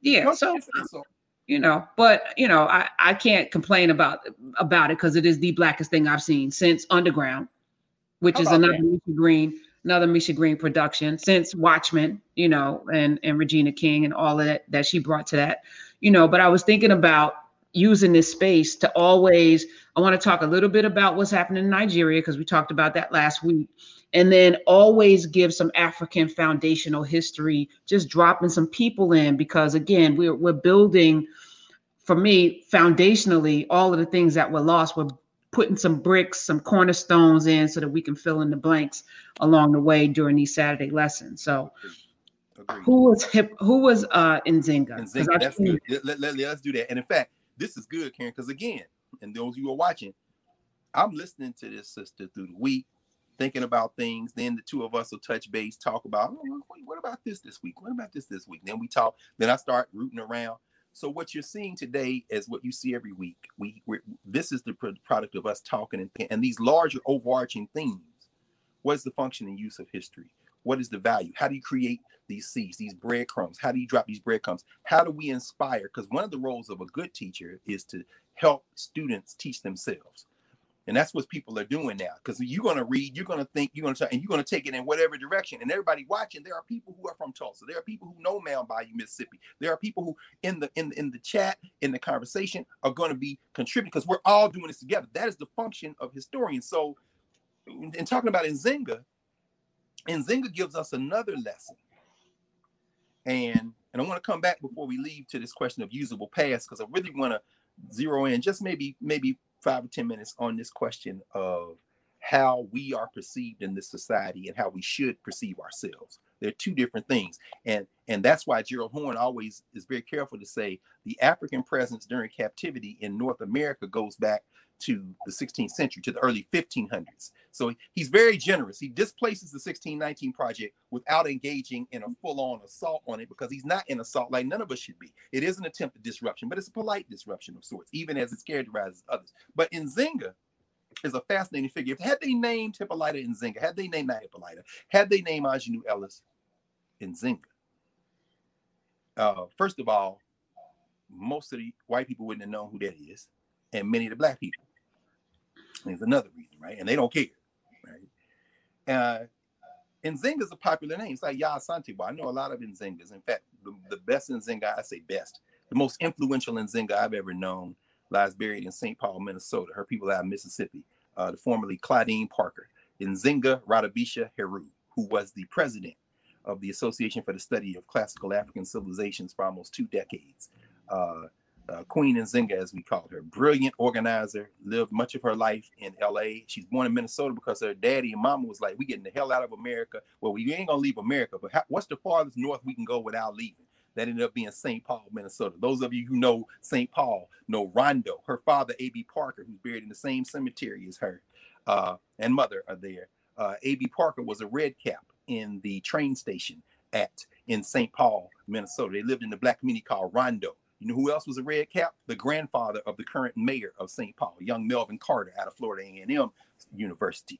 Melvin Carter's granddaddy was a red cap, along with A.B. Parker. I'm sure they knew each other. But the point is that Nzinga then moved to L.A. She worked for IBM for years, a brilliant tactician, organizer, which is why she took the name Nzinga. Radabisha is Kiswahili, she who corrects things, makes things correct.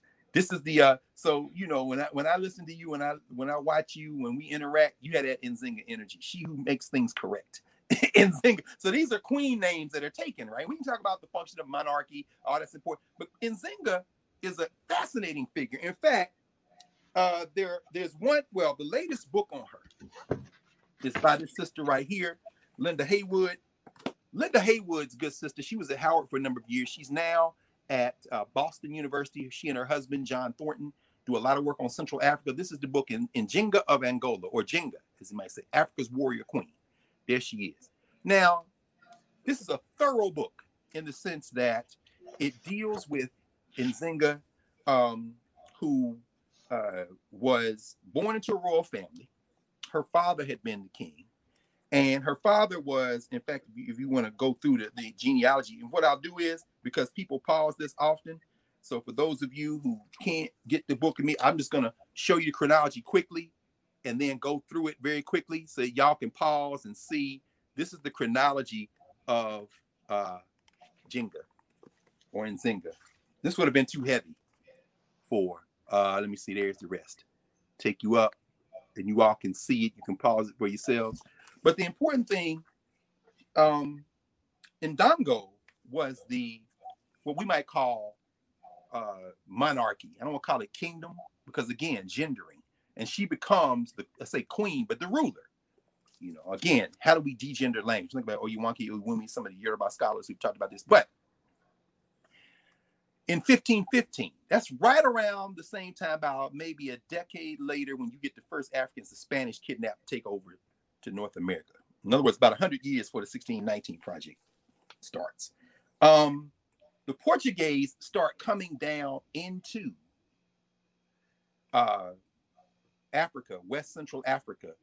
First as traders, 1560, you see a mission arrive, so-called mission. Mission's going to become important because they wrapping this around white Christianity, right? Come forward. Her father is Mbande Angola, right? She is born in 1582. So this is what? 40 years before, almost, well, not quite 40 years before these Africans show up with the British, stealing them off of these Spanish and Portuguese schooners and bringing them to what become Jamestown. Well, not Jamestown. What's the place? Not Port Royal. What's the name of the place? It'll come to me in a minute. Port Comfort, Virginia. But at any rate, so Nzinga's life, her active life as queen, is really around the same time as we talk about this quote-unquote 1619 project. So there's the first thing we should do using Nzinga.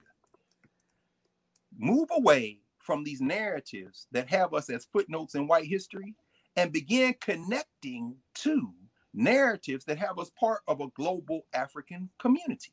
It doesn't mean you exclude those other narratives. It means you reposition them in the stories you're trying to tell, in the metaphors you're trying to use, in the lessons you're trying to learn. In other words, how do we create a usable past? What are the uses of history? The uses of American history are to continue the American experiment. And that hasn't worked well for us up until now. Attempting to integrate into the American experiment politely, disruption without exile, doesn't work either, because all that does is reinforce those same institutions that ultimately will try to figure out how to maintain the hierarchy. Keep giving you their awards, keep giving you, and then you get a little bit blacker and they give you a little bit more, but they still retain all the money. So Lin-Manuel, we'll give you $5 million. Why? Disney done made more billions than you can count. Now we need another blackface, brownface show, which gets us toward a better America. Now, that ain't what you're trying to do. You're trying to keep this enterprise going in the hierarchy. And that's what you should do. But it's on us if we don't start saying, no, we need some more hauntings of Lin-Manuel Miranda's. We need more projects, because guess what? The more of those we build, which is Cube's point, which is Diddy's point, although, let's be honest, I love the way my sister out there in Oklahoma said it, the poet who wrote The Age of Phyllis, who talked about it, Fernando Jeffers. She said, you know, I started to be surprised at what some of these hip hop artists are saying, who are now here with the political analysis. And then I remembered their lyrics. And I realized I shouldn't be surprised. So let's be clear. You know, the reinvention, everybody gets to reinvent themselves, whether it's Ice Cube or Joe Biden or Diddy or 50 Cent. But what you can't do is get rid of your record before. So anyway, Nzinga is born into a royal family. Her father who is the ruler, has several wives, and that's a whole nother conversation, right? Because this is another context, right? But there's some question as to who her mother is. Is she a captive, a war captive that she's born by, which some people would say is a slave? Yeah, but slavery don't mean the same thing. That label means something different in different places. For imagine, among these people, for example, most of the time, if you're a quote unquote slave, you're a captive of war, and your condition is not permanent. You can rise through the society that you have been captured into and eventually acquire power yourself. It's a very complicated, there's no one definition of slavery. It's very important. But at any rate, that's going to become important because Angola Mbande, who is her brother, becomes the king after Mbande Angola dies. But then her brother dies, she becomes the ruler. She becomes the queen. Now and this is 1624. Now that's interesting, isn't it? 5 years after the so-called 1619 arrival in North America, which becomes the axis through which Black people in America view themselves, you got an African who is fighting against the Portuguese, who defeat her in Kandanga in 1626. She flees. The Portuguese put a puppet ruler in Ndongo where she was. So what does she do? She then moves and declares a conflict and creates a whole nother space. And that's when she becomes the queen of what they call Matamba. Now, if you're looking at a map of Africa, in fact, let me see if I can find one of Linda's maps here. Because again, we're going to spend here we go. Here we go. Y'all can see. This is what we're talking about. So you see Africa there, up there. Mm-hmm. Now, in a minute, we're going to talk about SARS, but you see the blown up cover here. This is really the north. You're talking about now Zaire or modern day Congo. And you're really talking about northern Angola, the current country of Angola. That's where Nzinga is operating. I'm not going to get into great detail on this because we're making a point, but the point I'm going to make is very important to this. A couple of weeks ago, I mentioned the book, A Fistful of Shells. This is one of the emissaries that is sent to Portugal by Nzinga during Nzinga's time to negotiate with the Portuguese. That's the guy on the cover. So we're talking about the 17th century. Nzinga is sent before she becomes queen by her father to negotiate with the Portuguese. And so they are very impressed with her. In fact, the only reason Linda Haywood can write this book is because she's in the archives in Portugal, in Lisbon, in Brazil, in London, looking at the archives of Europeans writing about her. Because there's a very different story that emerges when you look at how the people who are from Angola talk about her. That's very important. Again, what is the uses of history and usable past? You cannot reconstruct living Black memory from white archives exclusively. You can do some brilliant stuff with it. I mean, Saidiya Hartman does some incredible stuff. There's so many people doing some incredible stuff. But at some point, you got to talk to the descendants of the people who actually are the subjects of these white archives. And so that's what we're doing in moments like this. We're always being mindful of that, how you create a usable past. Anyway, make a long story short. She battles back and forth over the course of her life between the Portuguese and the Dutch and other Africans who get caught up in the enslavement process to maintain some system of autonomy for herself. At one point, she's in the Kwanzaa River on some islands. She got that. Then when she creates this Matamba place over here, the Matamba place, she is engaged in conflict with and then absorbs into this new rulership a group of people that are known at that time as the Quilombo people. Quilombo almost means group or the people. That's how they call themselves. It's almost like in Southern Africa when people say the Bantu like people. That's why Bantu Stephen Bantu Biko, the people. Well, the gloss of that among the Kikongo is not really Kikongo, almost. It's really like Mbundu language is Quilombo. That's going to be important in a second. Quilombo is like the group. So now this is our space. And then Nzinga gets this reputation. She's playing these Europeans off against each other. She allies with the Dutch against the Portuguese, who help her beat back the Portuguese at a point. Then the Portuguese overwhelm the Dutch, then overwhelm Nzinga. The last maybe 7-8 years of her life, by the way, they kidnap her sisters. They kidnap her sister Fungi, who they call Gracia. They kidnap her sister Kambu, who they call Barbara. They always give a European name to the Africans.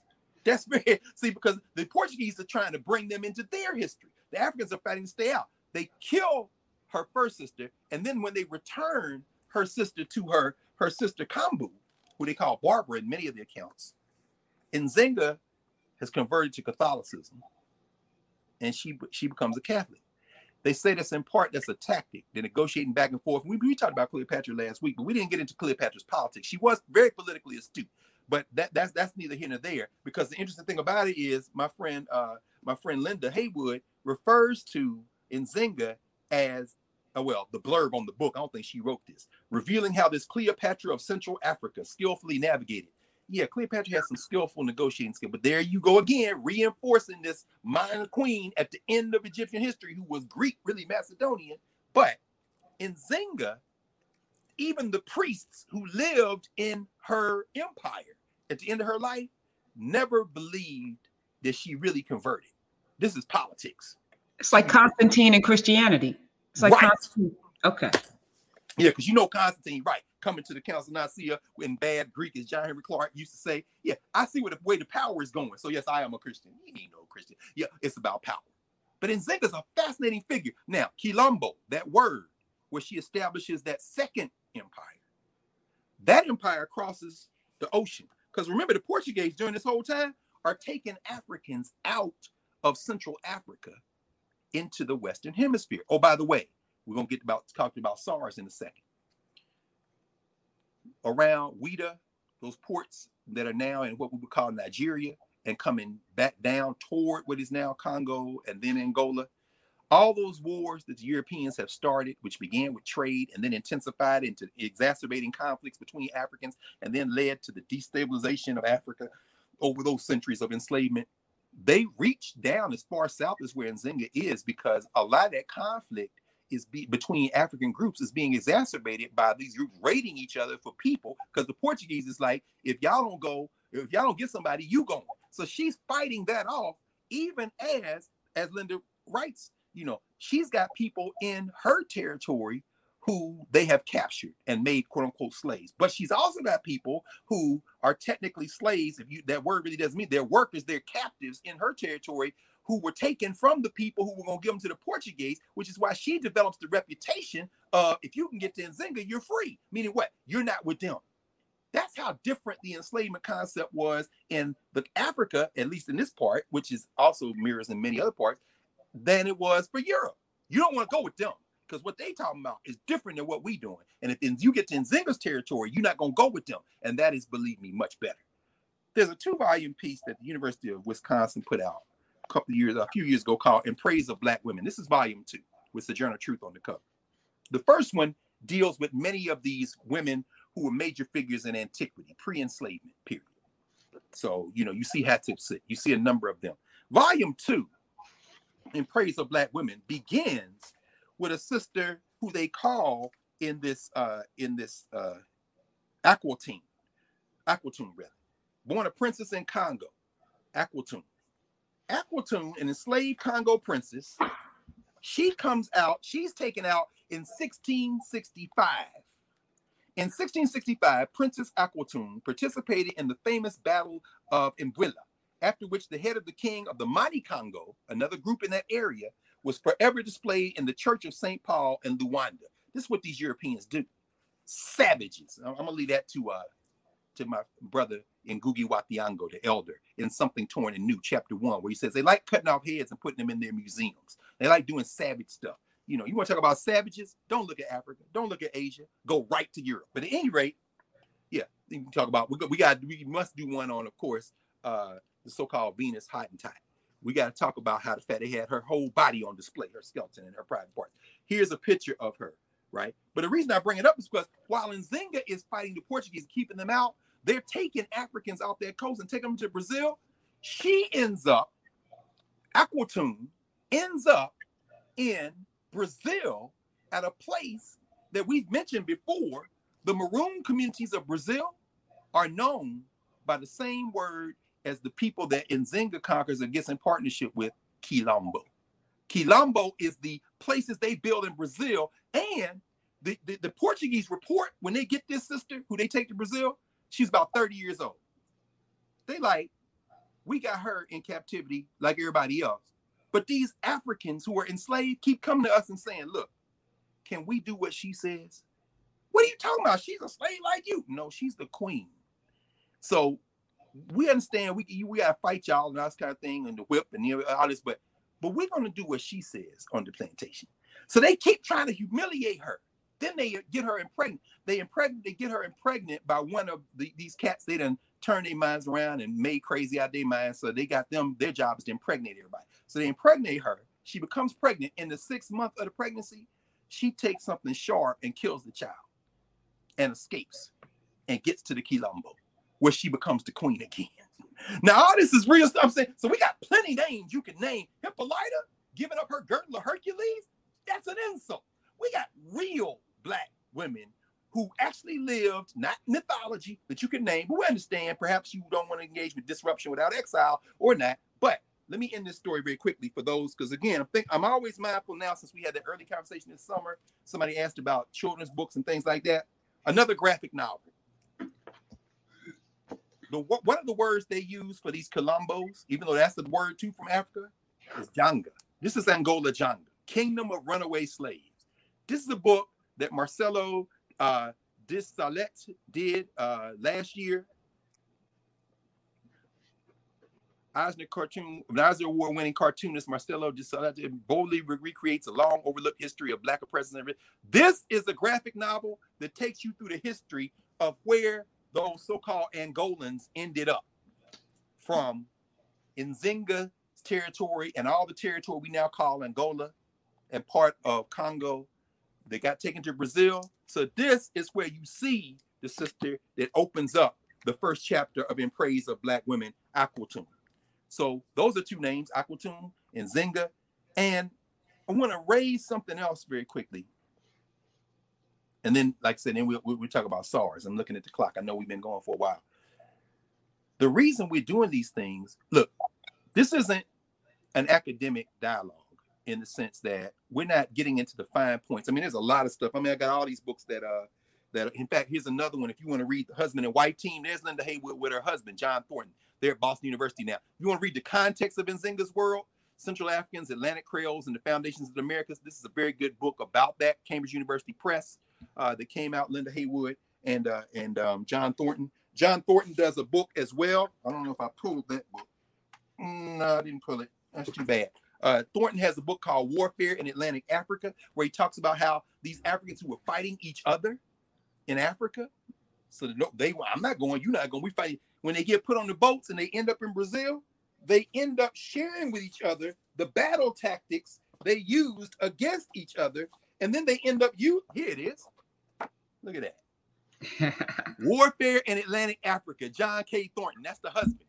He's talking about how these cats were fighting each other in Africa. Then they get on the boats and be like, yo, how did y'all beat us? And by the time these Negroes get to where they going, they join forces and start fighting the Europeans. And he talks about the battle tactics they use. This is a fascinating book.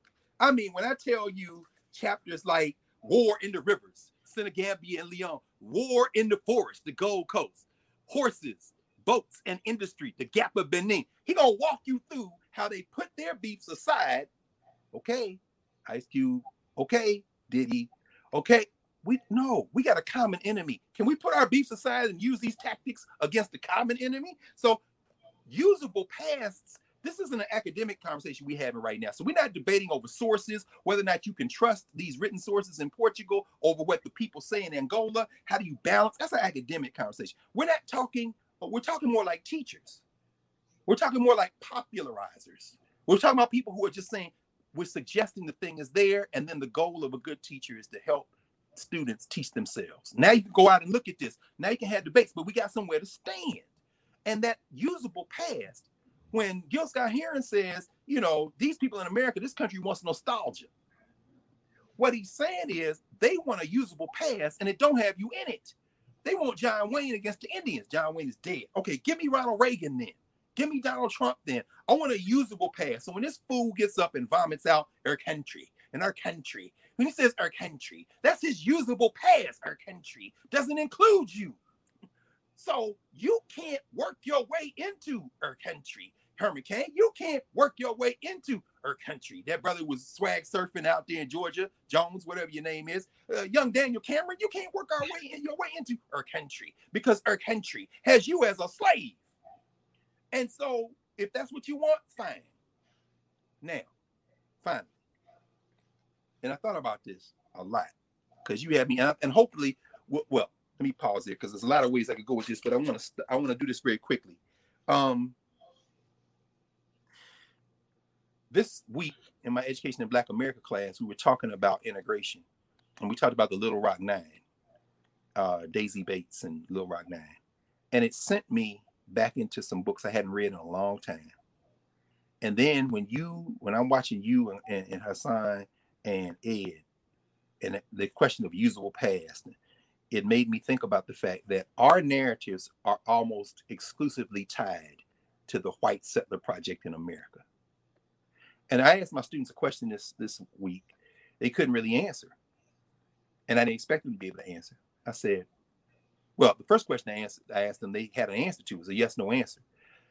Did the Little Rock Nine, those 9 students who integrated Little Rock Central High School in 1957, were they students before that fall day in September 1957 when they came to go to school in Little Rock High School?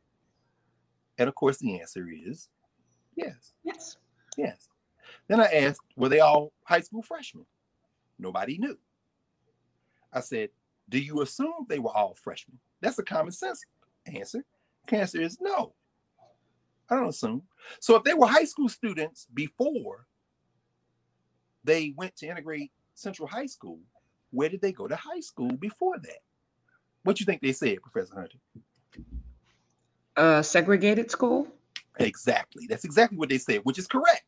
Then I asked them, what was the quality of the school they went to before, since they were picked for being high academic performers? And their answer was, it must have been high. And I said, thankfully, you got the right professor, because I am sheltered in place in a library, and I spent all my money on books. So let's talk about it. So the first book, I picked it out. Again, what's the usable past? Because all of our narratives are about, hell, on Lovecraft, the sister wants to be white.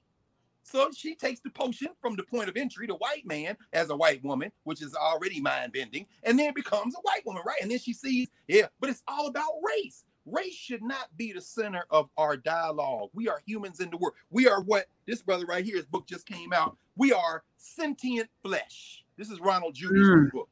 In fact, I love it. He takes that from a quote from a brother. Talk about ancestors, Karen. This book just came. I just got this book yesterday. I've been waiting on this book for 6 months. So he's got a quote from Thomas Wyndham, who was part of the WPA narratives we were talking about. By the way, looking for these other books, I came across that actual document that one Unwritten Histories of Slavery are from. I had forgotten. I do have a copy of the Fisk University original transcripts. They were around here. Phileas, Egypt settled. But anyway, Thomas Wyndham says, I think we should have our liberty because us ain't hogs or horses. Us is human flesh. What Judy does is we are sentient flesh. So he says we should learn from the other flesh in the world, like those fish your daddy had, that you learned from, that you set this whole metaphor up at the beginning of this. But unlike those fish, unlike the pigs and horses and cows, we are self-aware. We are sentient flesh. And what this elder says in the Great Depression, when he's out there sharecropping like hell, engaged in another iteration of Jim Crow enslavement, the thing that Cube and Diddy and you and me and Charlamagne and everybody else want to get out of, when he says, I want our rights because we ain't cows, we is flesh. In other words, we are thinking flesh. And so the question becomes, was that sentient flesh that went into Central High School? The answer is yes. Where'd they come from? Daisy Bates, The Long Shadow of Little Rock. Here's her memoir, forward by Eleanor Roosevelt. So it must be an approved point of entry. This must be, disruption without exile. It takes Sister Bates, a legend, another hero, up into page 123. 123 to talk about one of the schools these children went to. The first sister who they gave hell, Minnie Jean Brown. Minnie Jean Brown gets in there, and what do? They start messing with her about behavior, because how they suspend Black children. It has its roots in integration. They start writing her up for stuff. Then it comes to Jefferson Thomas. Jefferson Thomas, young 15-year-old Jefferson Thomas. Watch this. Page 123 says what? Next to Minnie Jean, Jefferson was the one singled out for the segregationist wrath. Jefferson, son of Mr. and Ms. Ellis Thomas, was the youngest of 7 children. He knew when he entered Central that he, as well as the other Negro students, would have to give up, oh my God, would have to give up all the extracurricular activities he had enjoyed at his previous school. That's the first clue. Oh, previous school. Go on. No longer would he be able to hear the cheers of his fellow students as he streaked across the finish line during a track meet. At Dunbar Junior High School, he was an outstanding track star, a school hero, and won several awards for athletic prowess at Dunbar. He was also president of the student council. He was now well aware that at Central, he simply could not belong. That was made crystal clear to the 9 Negro pupils by the school authorities at the time children were being selected from approximately 80 applicants. Now, as Thurgood Marshall said, who argued those cases, as Wiley Branton said, who argued those cases, as Oliver Hill said in the book, The Lost Education of Horace Tate by Vanessa Suttle Walker, good sister, the lawyers for the NAACP said it was the school teachers at the segregated school that helped us pick the right students. Those students came out. This boy right here was the man at Dunbar Junior High School. And he had to go to Central High School. How does he enter our consciousness in terms of the usable American past? He enters as one of them kids getting spit on. The dude had a whole life. And you got to go get Daisy Bates to give you a hint it was there. And then watch this. I told the kids, oh, we're not done. Because you know what I got? I got the history of those black school teachers for every state in the South where they had an association. This is the history of the Arkansas Teachers State Association. Thomas Pass. Let's go read what's going on here. Oh, my God. Let's tie it together to what we've been talking about for the last few weeks. The Little Rock Crisis. Oh, my goodness. Watch this. Oh, my goodness. He says that hold up. Oh, my goodness. I got to go. Yes. The Little Rock Nine. On Labor Day, September 2nd, 1957, 9 students were chosen to enter Central High School. Names them: Minnie Jean Brown, Elizabeth Eckert, Ernest Green, Thelma Moorhead, Melba Patillo. That's an important name for later. Gloria Ray, Terrence Roberts, Jefferson Thomas, and Carlotta Wallace. Governor Faubus in all the documentaries, he says no, Central is segregated.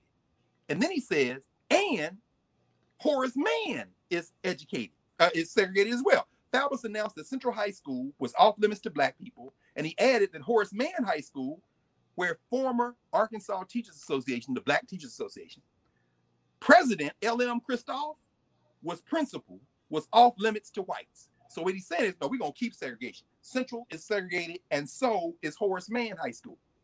But I didn't name Horace Mann High School. The high school I named was Paul Laurence Dunbar. So are there 2 black high schools?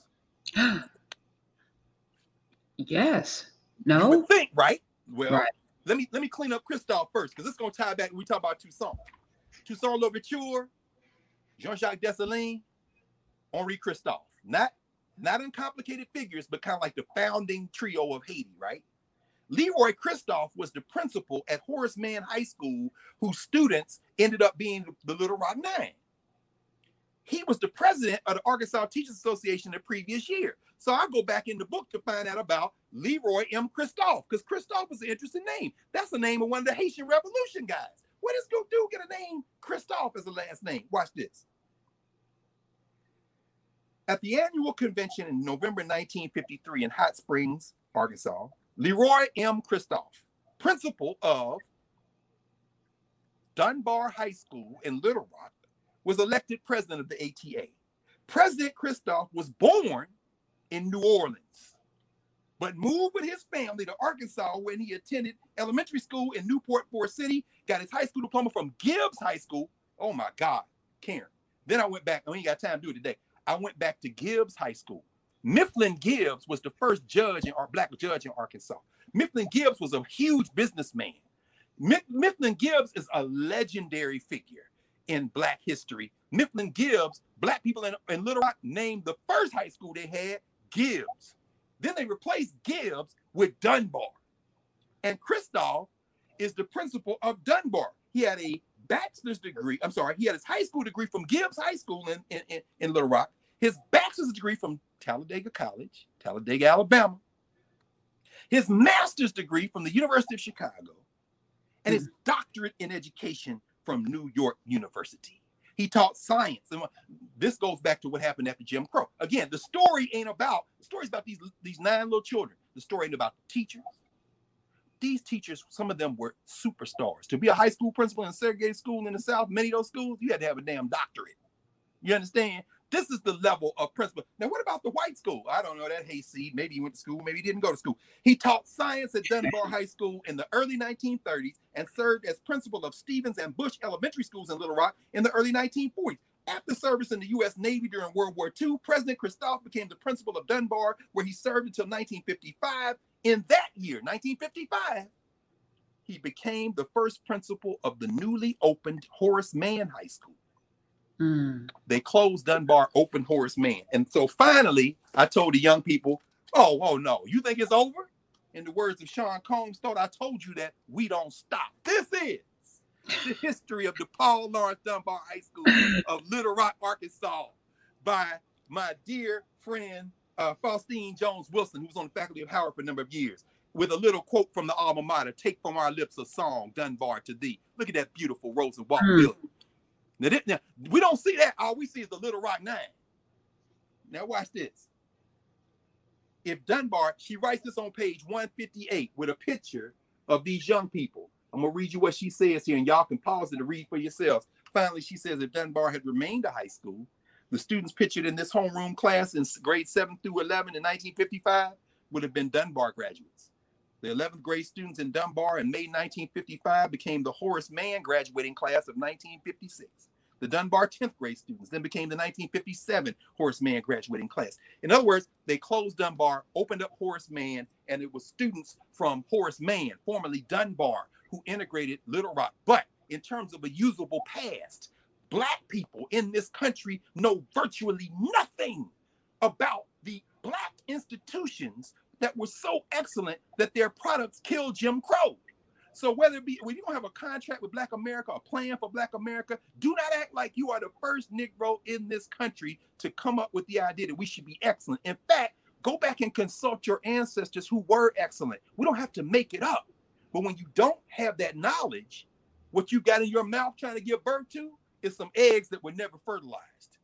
And so, of course, they sound just like spewing out because they fall into the bottom of the fish tank and they ain't fertilizing nothing. They'll never be born. They're not really eggs. You got all what's in your mouth from somebody else's historical memory. So what you're vomiting up is useless. It might, in fact, have been fertilized by them. So maybe what you're giving birth to is your own demise. Oh, my goodness. So, I mean, it's very, because, I mean, I'm telling you, and when by the time I got through with this conversation with them, I mean, this is 2 days a week we get in this conversation. Because I'm walking them through text. They got books they're reading. We're discussing. We're going back and forth. What's being revived in these young people is our historical memory. This is the usable past. Our people don't want nostalgia. Our people want their memory restored.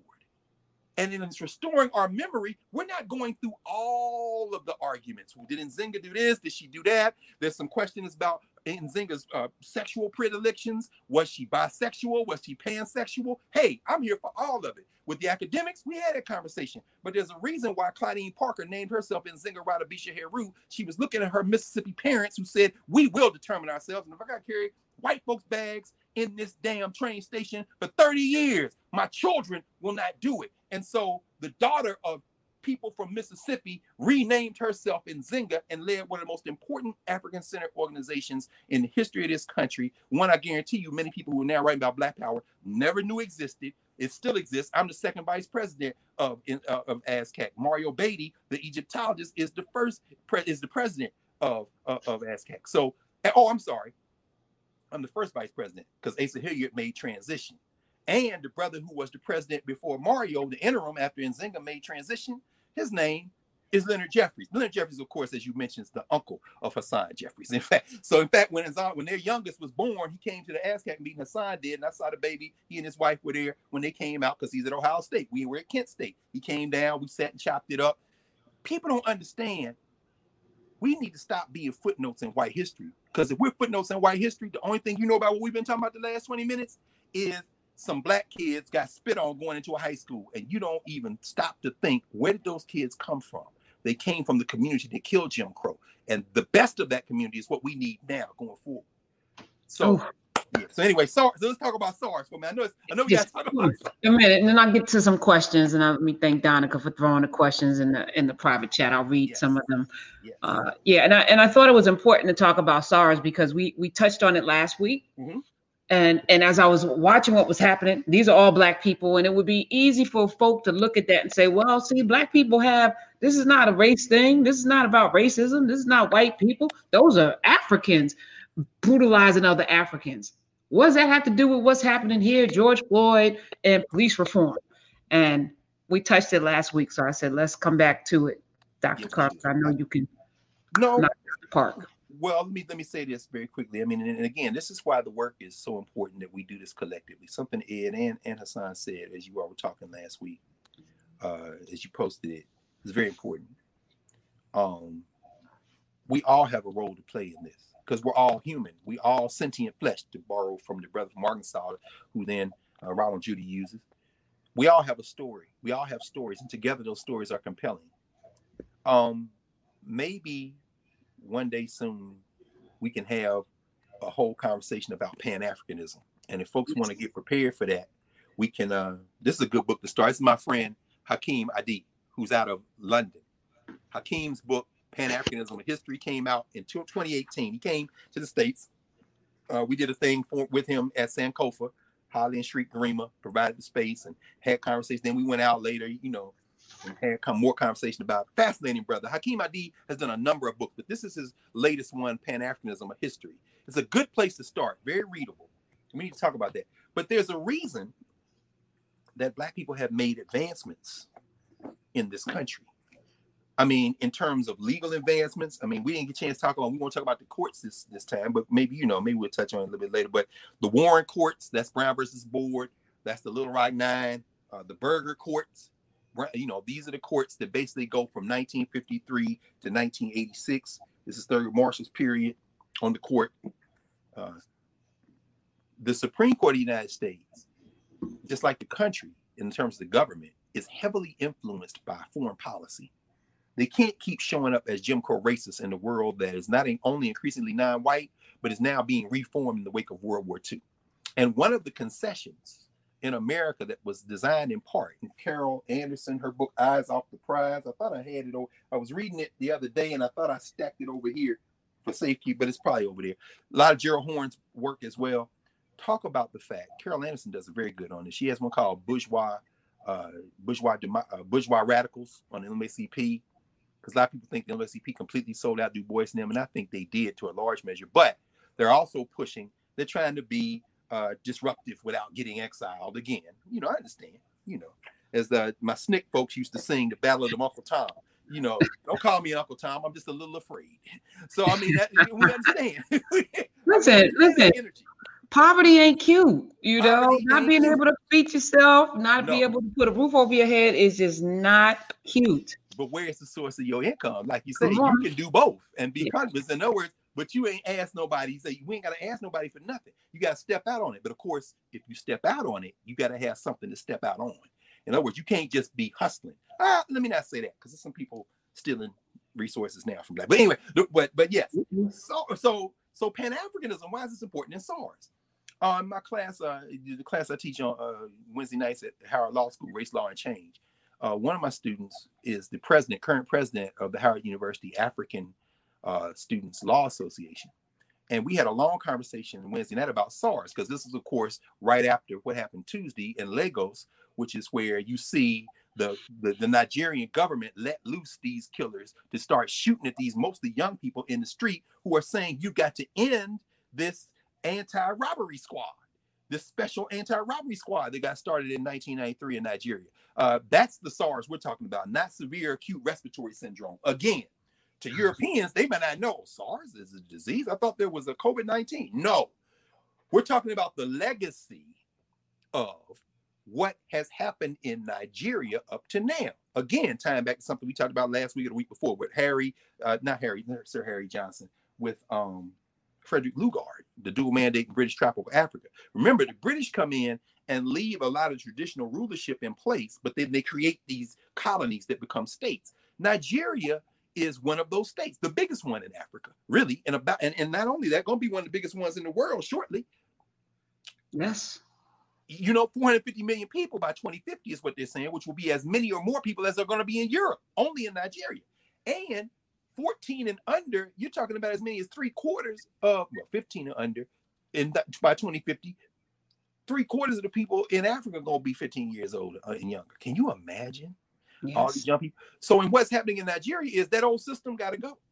Nigeria has been, and I pulled a couple of books that are good on Nigeria for people to consider getting, but there's a lot out there. And of course, here's a decent book for young people in particular. This is one of those ABC Clio books. I mean, there are a number of books. I mean, dozens, but recent ones I'm talking about. Nigeria's Diverse Peoples, a recent source book, April Gordon.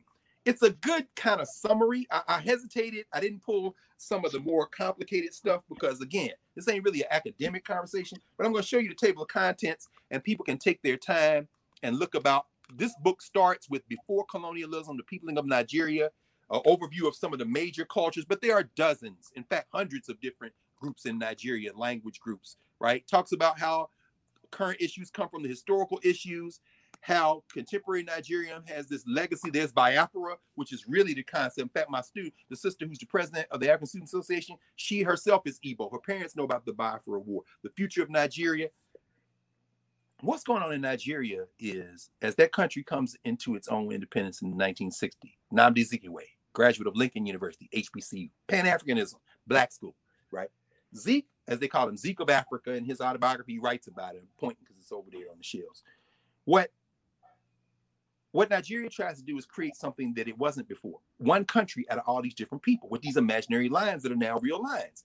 From 1960 to now, which is roughly speaking, give or take half a decade or a decade or so, our lifetime, you and me, we're talking about a group of people. The first fight they had to have was when the Igbo were like, we should leave because y'all mistreating the Brothers' War, as Chinua Achebe calls it. And the great Igbo writer, of course, we know his book, 1957, Things Fall Apart. Things Fall Apart. Exactly. I mean, he's saying, one of the last books he wrote before he made transition was a book called There Was a Country. It was about the Brothers' War.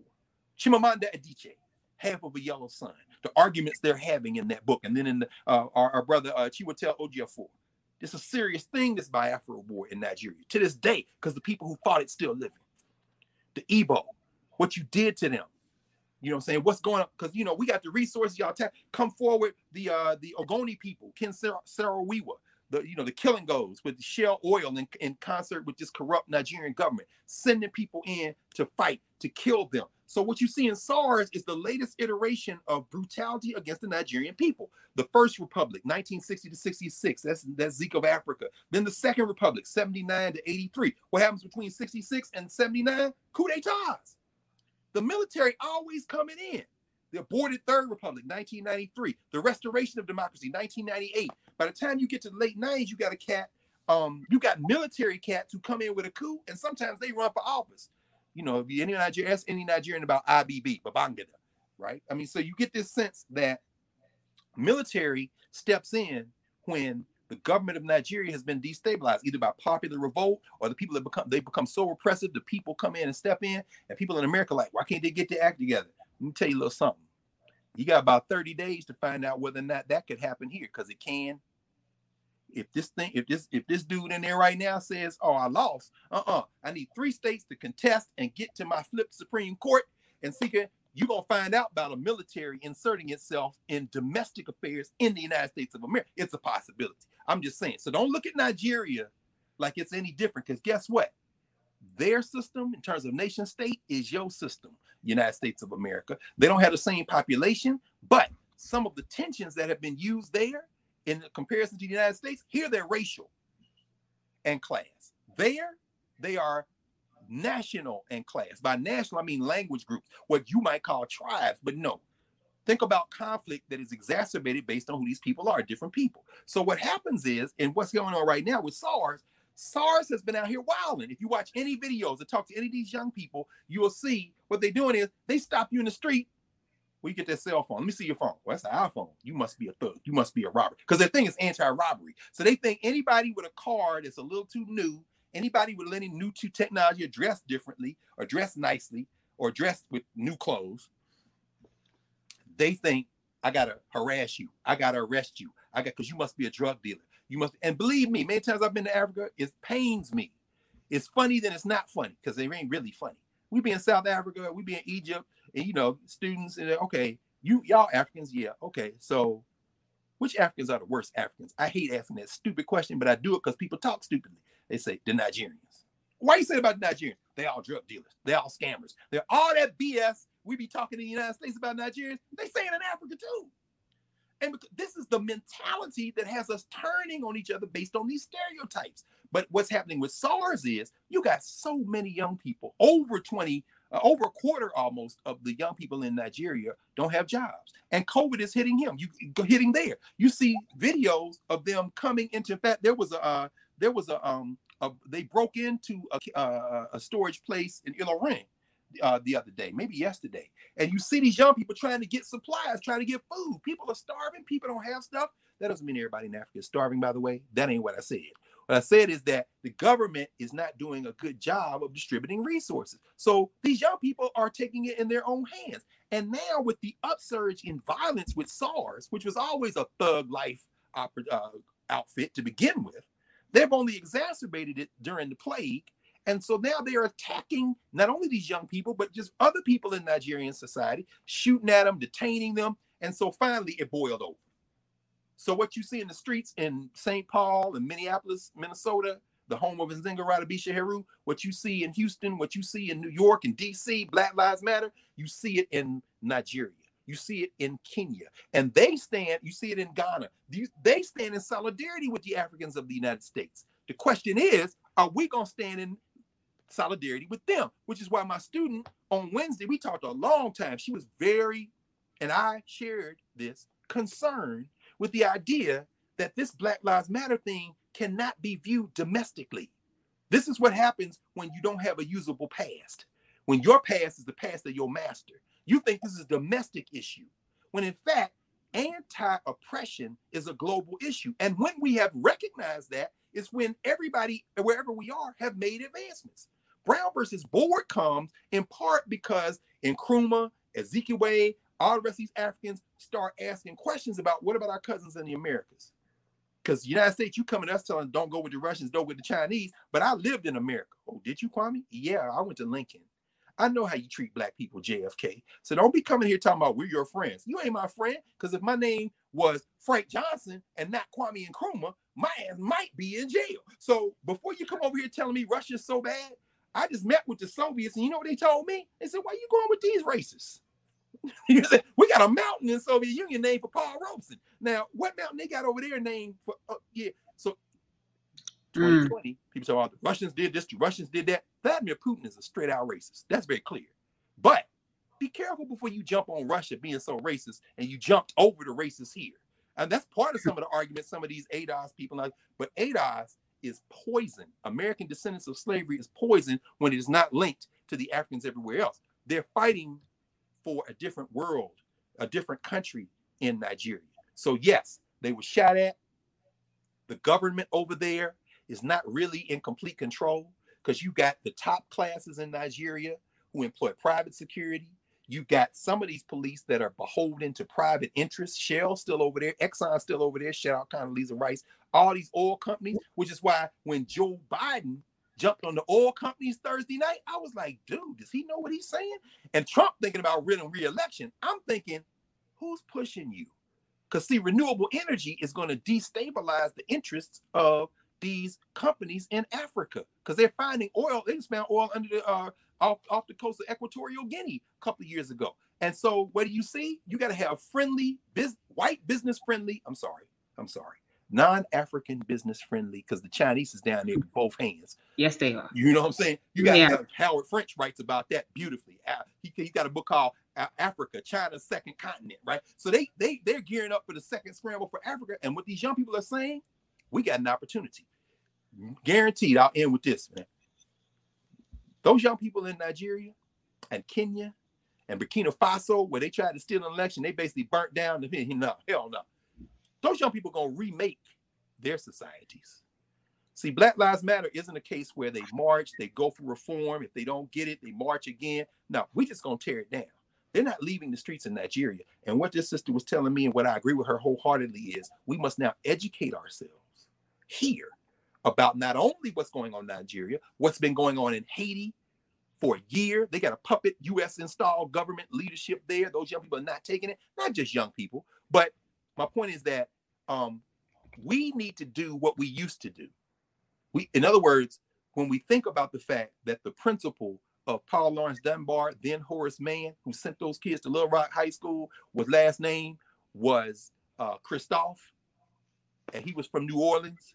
I guarantee you that last name came from somebody who put their name out in memory of the Haitian Revolution. That's a Pan-African last name. That Southern Negro with a PhD who was the principal of the high school that broke Jim Crow's back in Little Rock and enters these silly narratives of American history as a history. His name came out of Haiti at the Haitian Revolution. And I did not know that until I went back in the books. I'm like, damn. And so what we're talking about today, and what we've been talking about all summer, what is this? Oh, they canceling. I'm sorry.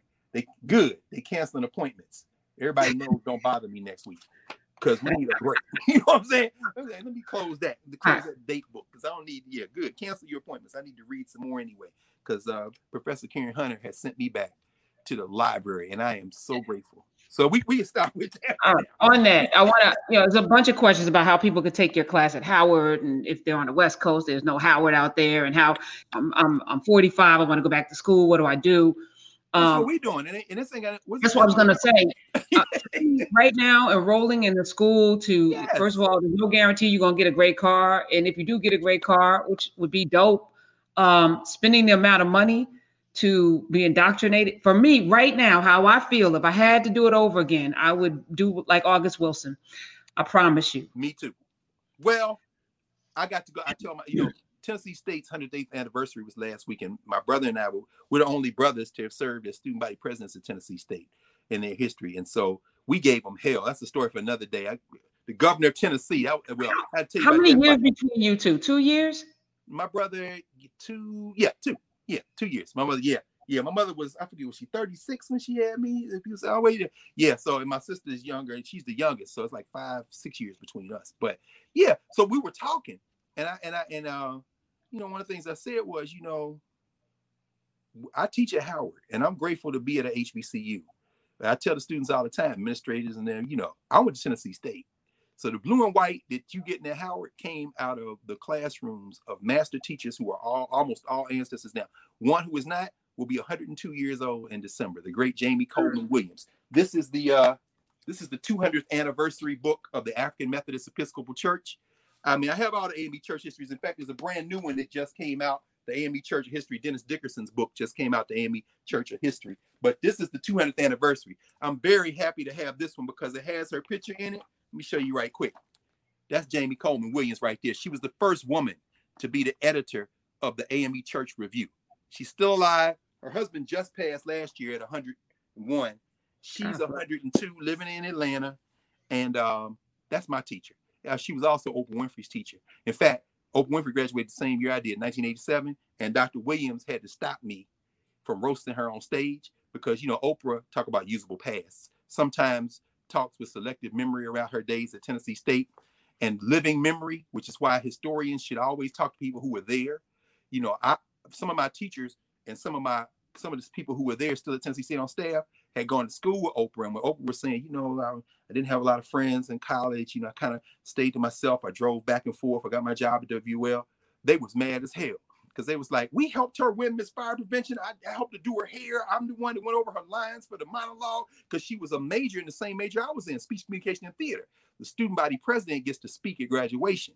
And so Dr. Williams came to me before graduation and said, look, don't blow her up. And I was like, oh no, she been talking about Tennessee State like a dog, Dr. Williams. I'm not about to do that, she said. For me, don't blow her up. 22 years old, I defer to my elder. That's who trained me. So Howard students, that's what y'all getting. There's only one HBCU. We got different locations. That's all. And right now, we done jailbroke the Black University. So the thing you think you want to get from those brick and mortar places, right? This is what we do. And the notion of a syllabus, somebody's like, courses, course books and all everything, even when you talk about footnotes and things, I'm like, this, how you take us on this journey, and it's almost a circle, and we go and you come back around. they have taught us to think like this. Yes. And even time isn't like that. No. Even time. So yeah, let's imagine. You took us back to when you were a little girl in front of that fish tank, and that set the context for everything. And y'all look, that neither one of us, in fact, we talked before and have to get off the phone. Why? I said, no, just wait. Press record. That's what John Henry Clark always said. A master teacher has to keep their library in their head. And the mark of a good teacher is, what can you do with what you know? This is a conversation. This is a conversation between two people been in the classrooms for a very long time, y'all. That's what you would be trying to pay for if you went to school. And I don't know what. Anyway, all right. A lot of conversation about foundational I guess that's foundational Black Americans. Yeah. What? So can I just? No, please help me. I believe that American Blacks descendant of enslaved people specifically deserve reparations. I believe that folks in Barbados, in Jamaica, in Haiti, and all throughout the diaspora, Brazil, definitely Brazil, Portuguese, every place Black people work, they deserve reparations in their places. What I cannot... I'm listening. I'm just going to get a book to back that up. What I'm struggling with right now is the notion that anybody that is not, because I see a lot of comments about, oh, well, that person's not foundational. So therefore, anything that they say is not valid, or they're not connected to us. You know, I'm here 5-6 generations. I love my folk. Wherever you show up in the world, we are experiencing similar things. And to cut ourselves off, yes, when reparations happen here, it should be for people just like the Native Americans who have to prove their lineage, but to destroy the connections that we have with all these other people throughout the diaspora, I think is counterproductive. And it's part, we're participating in dividing and conquering, and I'm not here for it. And it's not necessary. No, I don't know what's the value in it. Well, let's ask what I think Theophilo Benham, my old teacher, used to always ask us this. I hear the question you're asking. Let me ask you a question. Why are you thinking, again, like you said, when you try to think of time as linear with a beginning and an end, just moves this way? He says, why can't you do both? There's no good answer on that. And in fact, this is what Hakeem is talking about. When we made the most progress wherever we are, we made it by being both. It's both. It's both. Don't you want to have in fact, that's why I said, it's FBA. I ain't mad at them. Get Ray Winbush's book, Should America Pay? Oh, yes. Yes. Ray is the man on this. Morgan State. Not only that, here's a book a lot of people don't know about. I really like this book, Nora Whitman, Slavery Reparations Time is Now, Exposing Lies, Claiming Justice for Global Survival, an international legal assessment. Law is international. It isn't a full agreement. But when she starts with this laches theory. If you're a lawyer, you know what that is. It goes all the way through. She goes back to before enslavement. She takes it through international law all the way through. And this ain't no book Sandy Darity and them really dealing with. And I ain't mad at Sandy. I know what Sandy is trying to do. I'm with Sandy, except now I'm hearing conversation that Darity's making some comments, maybe want to come in and amend HR 40. Bruh, listen here. Fall back. Because here's the problem. Since Callie House got locked up by the federal government in the 19th century, we've been fighting for reparations. Since Garvey went to jail, Jamaican, went to Atlanta Penitentiary, we've been fighting for reparations. Since Queen Mother Audley Moore came out of New Iberia, Louisiana, we've been fighting for reparations. Since Amari Obadelli, Gaidi Obadelli, the Obadelli brothers out of Detroit, Milton Henry was the guy who worked with Motown, who recorded the March on Washington when they put the album out in 1963, then turned around and put out on his own label, Message to the Grassroots. Been fighting for reparations. Brother, as Marvin Gaye would say, don't show up as Jacob Carruthers would say, don't show up at the mouth of victory and try to snatch defeat with an amendment. We get HR 40 passed, then you be on a commission, you do what you're going to do. But before your book is important, this book is more important. Redress for historical injustices in the United States, on reparations for slavery, Jim Crow, and their legacies. This book right here is 700 pages. You put these two books together, they're primary documents talking about these theories, foundational Black Americans. Understand this. that if you're making a reparations claim in the United States of America, it is only buttressed by saying that you're also going to go to the United Nations. Learn from Paul and Essie Robeson and W.E.B. and William Du Bois, Shirley Graham Du Bois. Learn from William Thompson Patterson and William Patterson and Louise Thompson Patterson. Learn from your ancestors. Now, foundational Black Americans should not mean history started when you was born and you saw 2 YouTube videos and some tweets.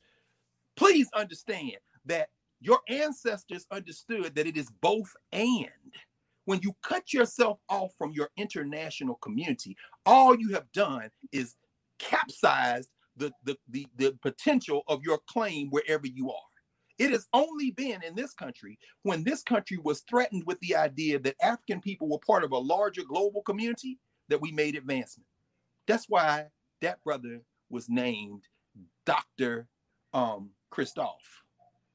Even in the name, you see Pan-Africanism. And so understand that in those segregated schools, before those kids went to Central High School, they understood this because they were taught some of this history. This is what Carter Woodson and them were doing. So if you're going to go reach back into history for people to support your claim, you're not going to find them. And then when you do find them, you're going to find they failed. So that argument flies in the face of our literal lived experiences.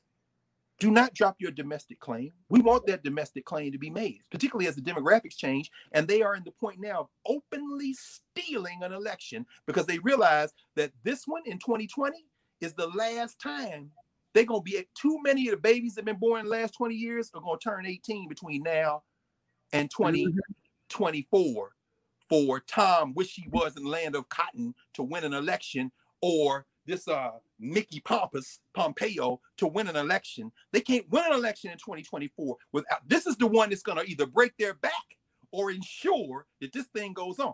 And finally, for those of you who might be asking about Supreme Court and the courts, you know, I've been reading some interesting conversations. Elisa Garza and them are a member of a board that is talking about expanding the number of justices on the Supreme Court and expanding the number of judges on the federal courts. There is no number. 6 times in the history of the United States of America, the number of Supreme Court justices has been changed.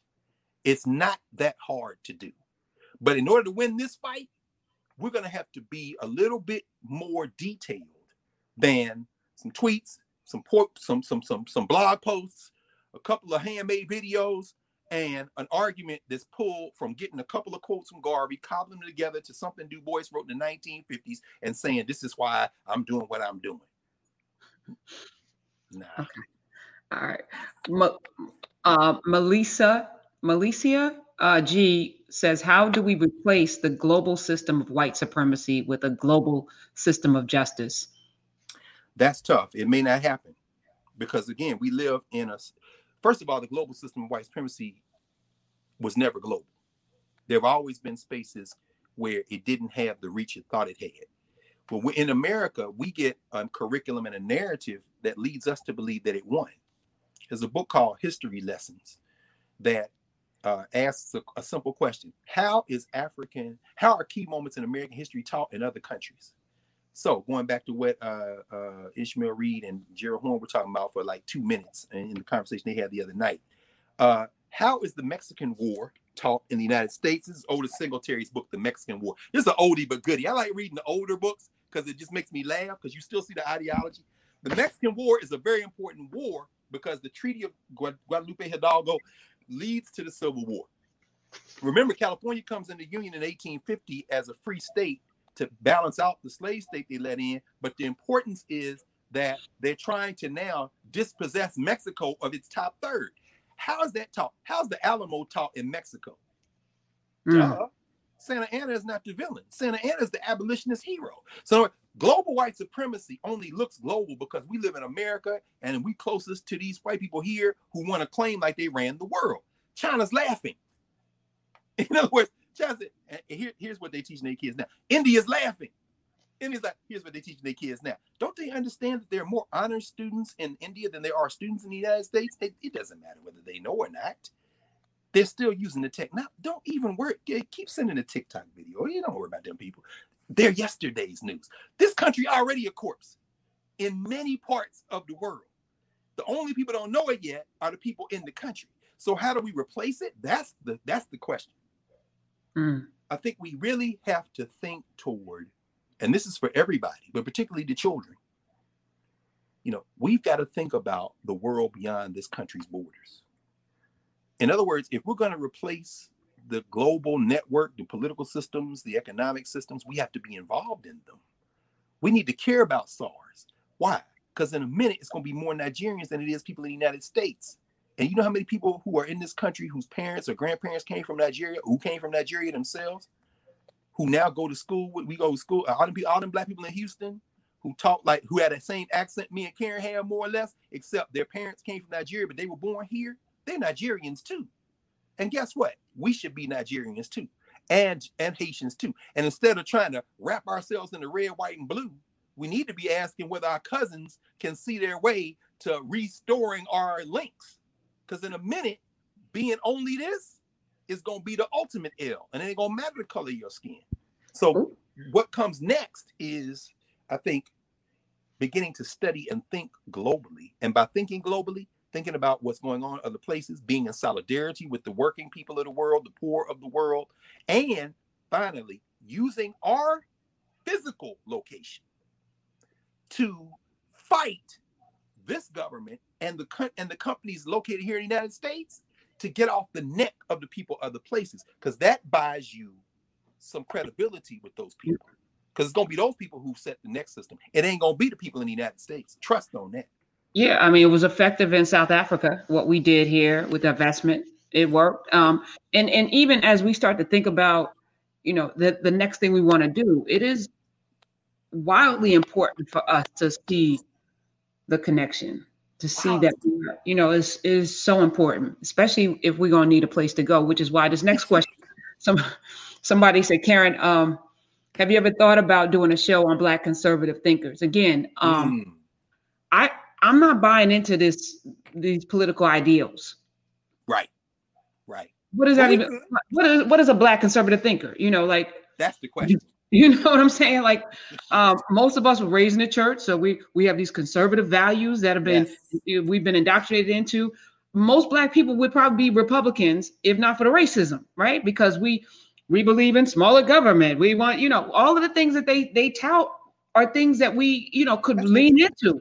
So I don't get caught up in political ideology, not in this country. That to me is stupid. Like we really need to see ourselves not as part of a party, which is why it's annoying when people are like, oh, you're caping for the Democrats. I don't give a damn about a Democrat. I don't give a damn about a Republican. I don't get caught up in these political parties and ideology. I care about Black people. As you said several times, these are tools. Right. These are tools. These are just tools. That's it. And anybody fighting over this, you're missing the whole entire point. So what's a Black conservative thinker? What are we talking? Who are we talking about? And if we're talking about like Candace Owens or Larry Elder or something, those people are operatives. They're doing other things. It's nothing to do with Black conservative thinking. It has everything to do with an agenda. Whether we're talking about who's the heavyset guy that just interviewed Trump yesterday, Whitlock. And you know what's funny? Me and Jackson Whitlock on Twitter maybe a year or two ago, we were agreeing on something for that very point you raised. We can't, you know, those labels don't mean anything. That might be interesting to one, Karen. We could have a conversation about Thomas Sowell, for example, who's still alive. We could talk about an economic guy, right? Thomas Sowell, at the Hoover Institute, Stanford. Walter Williams. There was something called the Claremont Conference. I got the proceedings around here somewhere. This was like the early 80s. Edmund Meese, all of Reagan's old crew. They had this thing for the Negro conservatives, and they all came and they did papers and had conversations. I had to dig it out somewhere. That would be an interesting conversation because that's not who we talking about. Candace Owens, you know, to quote Jay-Z, I'm a hustler, baby. And I want you to know it's not where I've been, it's where I'm about to go. In other words, she gonna be whatever it is to get paid.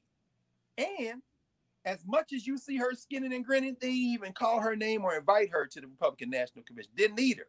Then Trump got the plague and his whole family got the plague. So they call her and say, will you bring some sacrificial lambs to the White House? Yasimos. In other words, I don't care. And guess her bank account swole. Her books, and I got her books around here. Why? Because the beautiful thing about conservative books is that they come out, these white billionaires then shuffle money through third parties So they buy all these copies. That's how they show up on, and look, Karen knows this better than I do, y'all. How they show up on the New York Times bestseller list. They bought all the books. Anybody reading them damn books, they buy them and give them away. And then the people find them in their garage and they dump them. So I go buy them for $1 somewhere. So I got to do for the Canzone next book is just wait a month. And I'll go get it. And then I'll have it. Why? Because ain't nothing in it. But I'm saying what I'm not going. But what Karen is making a point. Professor Hunter is making a point. What you're saying says, there's a conversation there to be had about the nature of what we typically label as conservative. But it ain't the conversation that we have been socialized to think it is. Owens and them ain't in the conversation. Herman Cain. In fact, I just found a book on Morehouse alumni, men of Morehouse, who are talking, Morehouse men rather, who are talking, the distinction, men of Morehouse, students who have come, Morehouse men, the ones who graduate, finish Morehouse. So there's like maybe about 20 of them in there. And Cain is in there talking about what Morehouse did for him. And so, but that's a self-reliance, self-sufficiency is a bedrock principle, supposed to be, of the GOP. But that's the GOP that has not been infected by the white nationalist party. It's very lily white republicanism in the 1930s with Herbert Hoover and them coming forward. I mean, and we've talked about that before in our conversations. So there's a conversation to be had, but that conversation must also understand that Black people who have been conservatives have always also integrated something that is kind of foreign to that line of thinking, at least culturally. Self-sufficiency has always been tied to collective self-sufficiency. So it isn't rugged individualism in the European sense. Many of those, in fact, when I mentioned T.R.M. Howard, his autobiography, I have read it somewhere, but I won't be able to put my hands on it right now. T.R.M. Howard, where Emmett Till's mother Mamie spent the night in Mound Bayou, that was a Republican-leaning, actually bedrock Republican community for years. And the founders, one of the founders actually went to the Republican controlled state convention in Mississippi during Reconstruction and argued against full equality and voting rights for Black people in Mississippi at the time. You like, this guy's an Uncle Tom. Hey, you got to look at his logic. You don't have to agree with it, but that's very different than Candace Owens. Candace Owens, like, where's my check coming from? If they come with a big enough check, she'd be campaigning for Joe Biden before the sun go down today. That's a different thing. So, and that's not even a criticism of her. I'm saying there's a type, and it ain't got nothing to do with politics. And I don't want to spend any time, denigrating folks doing things for whatever reason. Listen, people have their own moral compass and their own line in the sand that they draw. What our proclivities are, you and I, and how we see the world is a little bit different, maybe a lot bit different. But spending time and oxygen, name calling, and all that is for what? For what? But be mindful. Because a lot of folk are following things. And I was really disappointed when Ida Rodriguez was talking about the we, and I saw comments like she's Puerto Rican and, what is she even talking about? And this, I'm like, the we cannot do this without all of us working together. This is not going to happen with you over here. She said Black people, right? Yeah, she's Puerto Rican. I'm like, last time the boats dropped off folk in Africa. I mean, from Africa, Puerto Rico, Barbados, Puerto Rico. Yeah, no question. Hey, Haiti, Dominican Republic, y'all the same people, right? In fact, she's a foundational Black American. Come on. Sorry, by America, do you mean United States? Wait, even if you mean United States, right? In Puerto Rico, a colony. I'm sorry, territory. Right. What are you talking about? What are y'all talking about? Yes. Let me stop. Because no, I mean, and I go there, it is frustrating. It's tiring, really. It's like, damn, are we going to get to the promised land? Y'all wasting time. Here's your former colleague now, ancestor. Left Page just came out, right? The Dead Are Rise. I got my copy. I keep me put it. One of the things I love, Malcolm said, he said that, he's talking black. And wait, hold that up again. Yes, Dr. The Dead Are Rising, the life of Malcolm X. It finally came out. The great Les Payne, your former colleague, now ancestor, with his daughter Tamara, who got it out, right? There he is. So one of the things, and what I love about this book is, Payne is not trying to write a glowing, all heroic narrative of Malcolm X. This brother did what Karen Hunter does. These are reporters. That means I'm talking to everybody. He found all the living relatives. Everybody knew Malcolm at the mosque. I mean, this thing took decades. Then he made transition. His daughter's like, Pop, I'm not going to let you. I'm sure Tamar Payne felt about Les Payne the way you felt about your father, Karen. I'm not letting that momentum stop. Let me go. So she got the book finished. So one thing made me think about it when we talking about, you know, she's Puerto Rican. Malcolm got into a back and forth with somebody who was listening to one speech, got mad because he kept saying black. So the cat's like, I'm a Negro. Call me Negro, not black. Malcolm said, okay, let me just get this straight. Since Negro mean black in Spanish, it's okay to call you black in Spanish, but not English. Shut him up. This is the genius of Malcolm X. So it's okay. But Ada Rodriguez is Negro, black. In fact, they got Moreno. They got all kind of names, but it all mean black. Get out of here. Come on now. You can make her a foundational black American if you're an FBA or quit. Because you've been turned around. In fact, to use Malcolm one more time, you've been hoodwinked, bamboozled, run amok, led astray. So, thank you. All right. There's a comment about Claude Anderson, Dr. Claude Anderson, yes. Powernomics. Yeah, again, they're excellent blueprint. Yes, there are many, and again, you know, all things are not for all people. You got to find your beat. You know what I'm saying? For me, you know, it was reading Susie Orman and David Bach, and then reading Napoleon Hill to get my money game together, and then coming around to Dennis Kimbrough. You know, as you were talking today, I was like, that's the breadcrumb rabbit hole. You go from one thing, and then somebody's name will pop out, and then that name will lead you on a this is an individual journey, this learning. Yes. But it requires all of us to follow our path so that we can bring the collective knowledge into the fold, right? Because my rabbit hole is not going to be your rabbit hole. No. But our individual rabbit holes coming together make Saturday class. Right. And then, in fact, I'm glad you said one of the things I really like about Claude Anderson is that he talks with young people. He's trying to break it down, and he has the experience. His experience is his experience. So when Claude Anderson says, for example, that in the Carter administration, he was the one who had the authority to dispose of surplus material for the federal government. That's important. Now, I was watching the other day with our brother Leonard, and on the Breakfast Club, I was watching one of the videos, and he said, you know, there were only 2 black federal judges appointed when I was working with the Carter administration. He said, so you know what I did? I started appointing federal judges. And I'm like, see, I know what you mean. I know you mean administrative judges for a certain term, judges who have to, you know, go through the congressional process, and then, but judges who then, administrative law is a whole nother category. Even the legal scholars argue, why does it have so much power? It's not really, you know, part of the framework. It's not these Article 3 courts and this kind of thing. But what he's saying is that he appointed federal judges. What they're hearing, I guarantee you, unless he would explain it to them, is that one person can appoint judges to the Circuit Court, Court of Appeal, Supreme Court. That is not true. So I think Dr. Anderson is doing important work, but in part of that work he's doing, there can be a tendency to not slow down to unpack it by the listeners.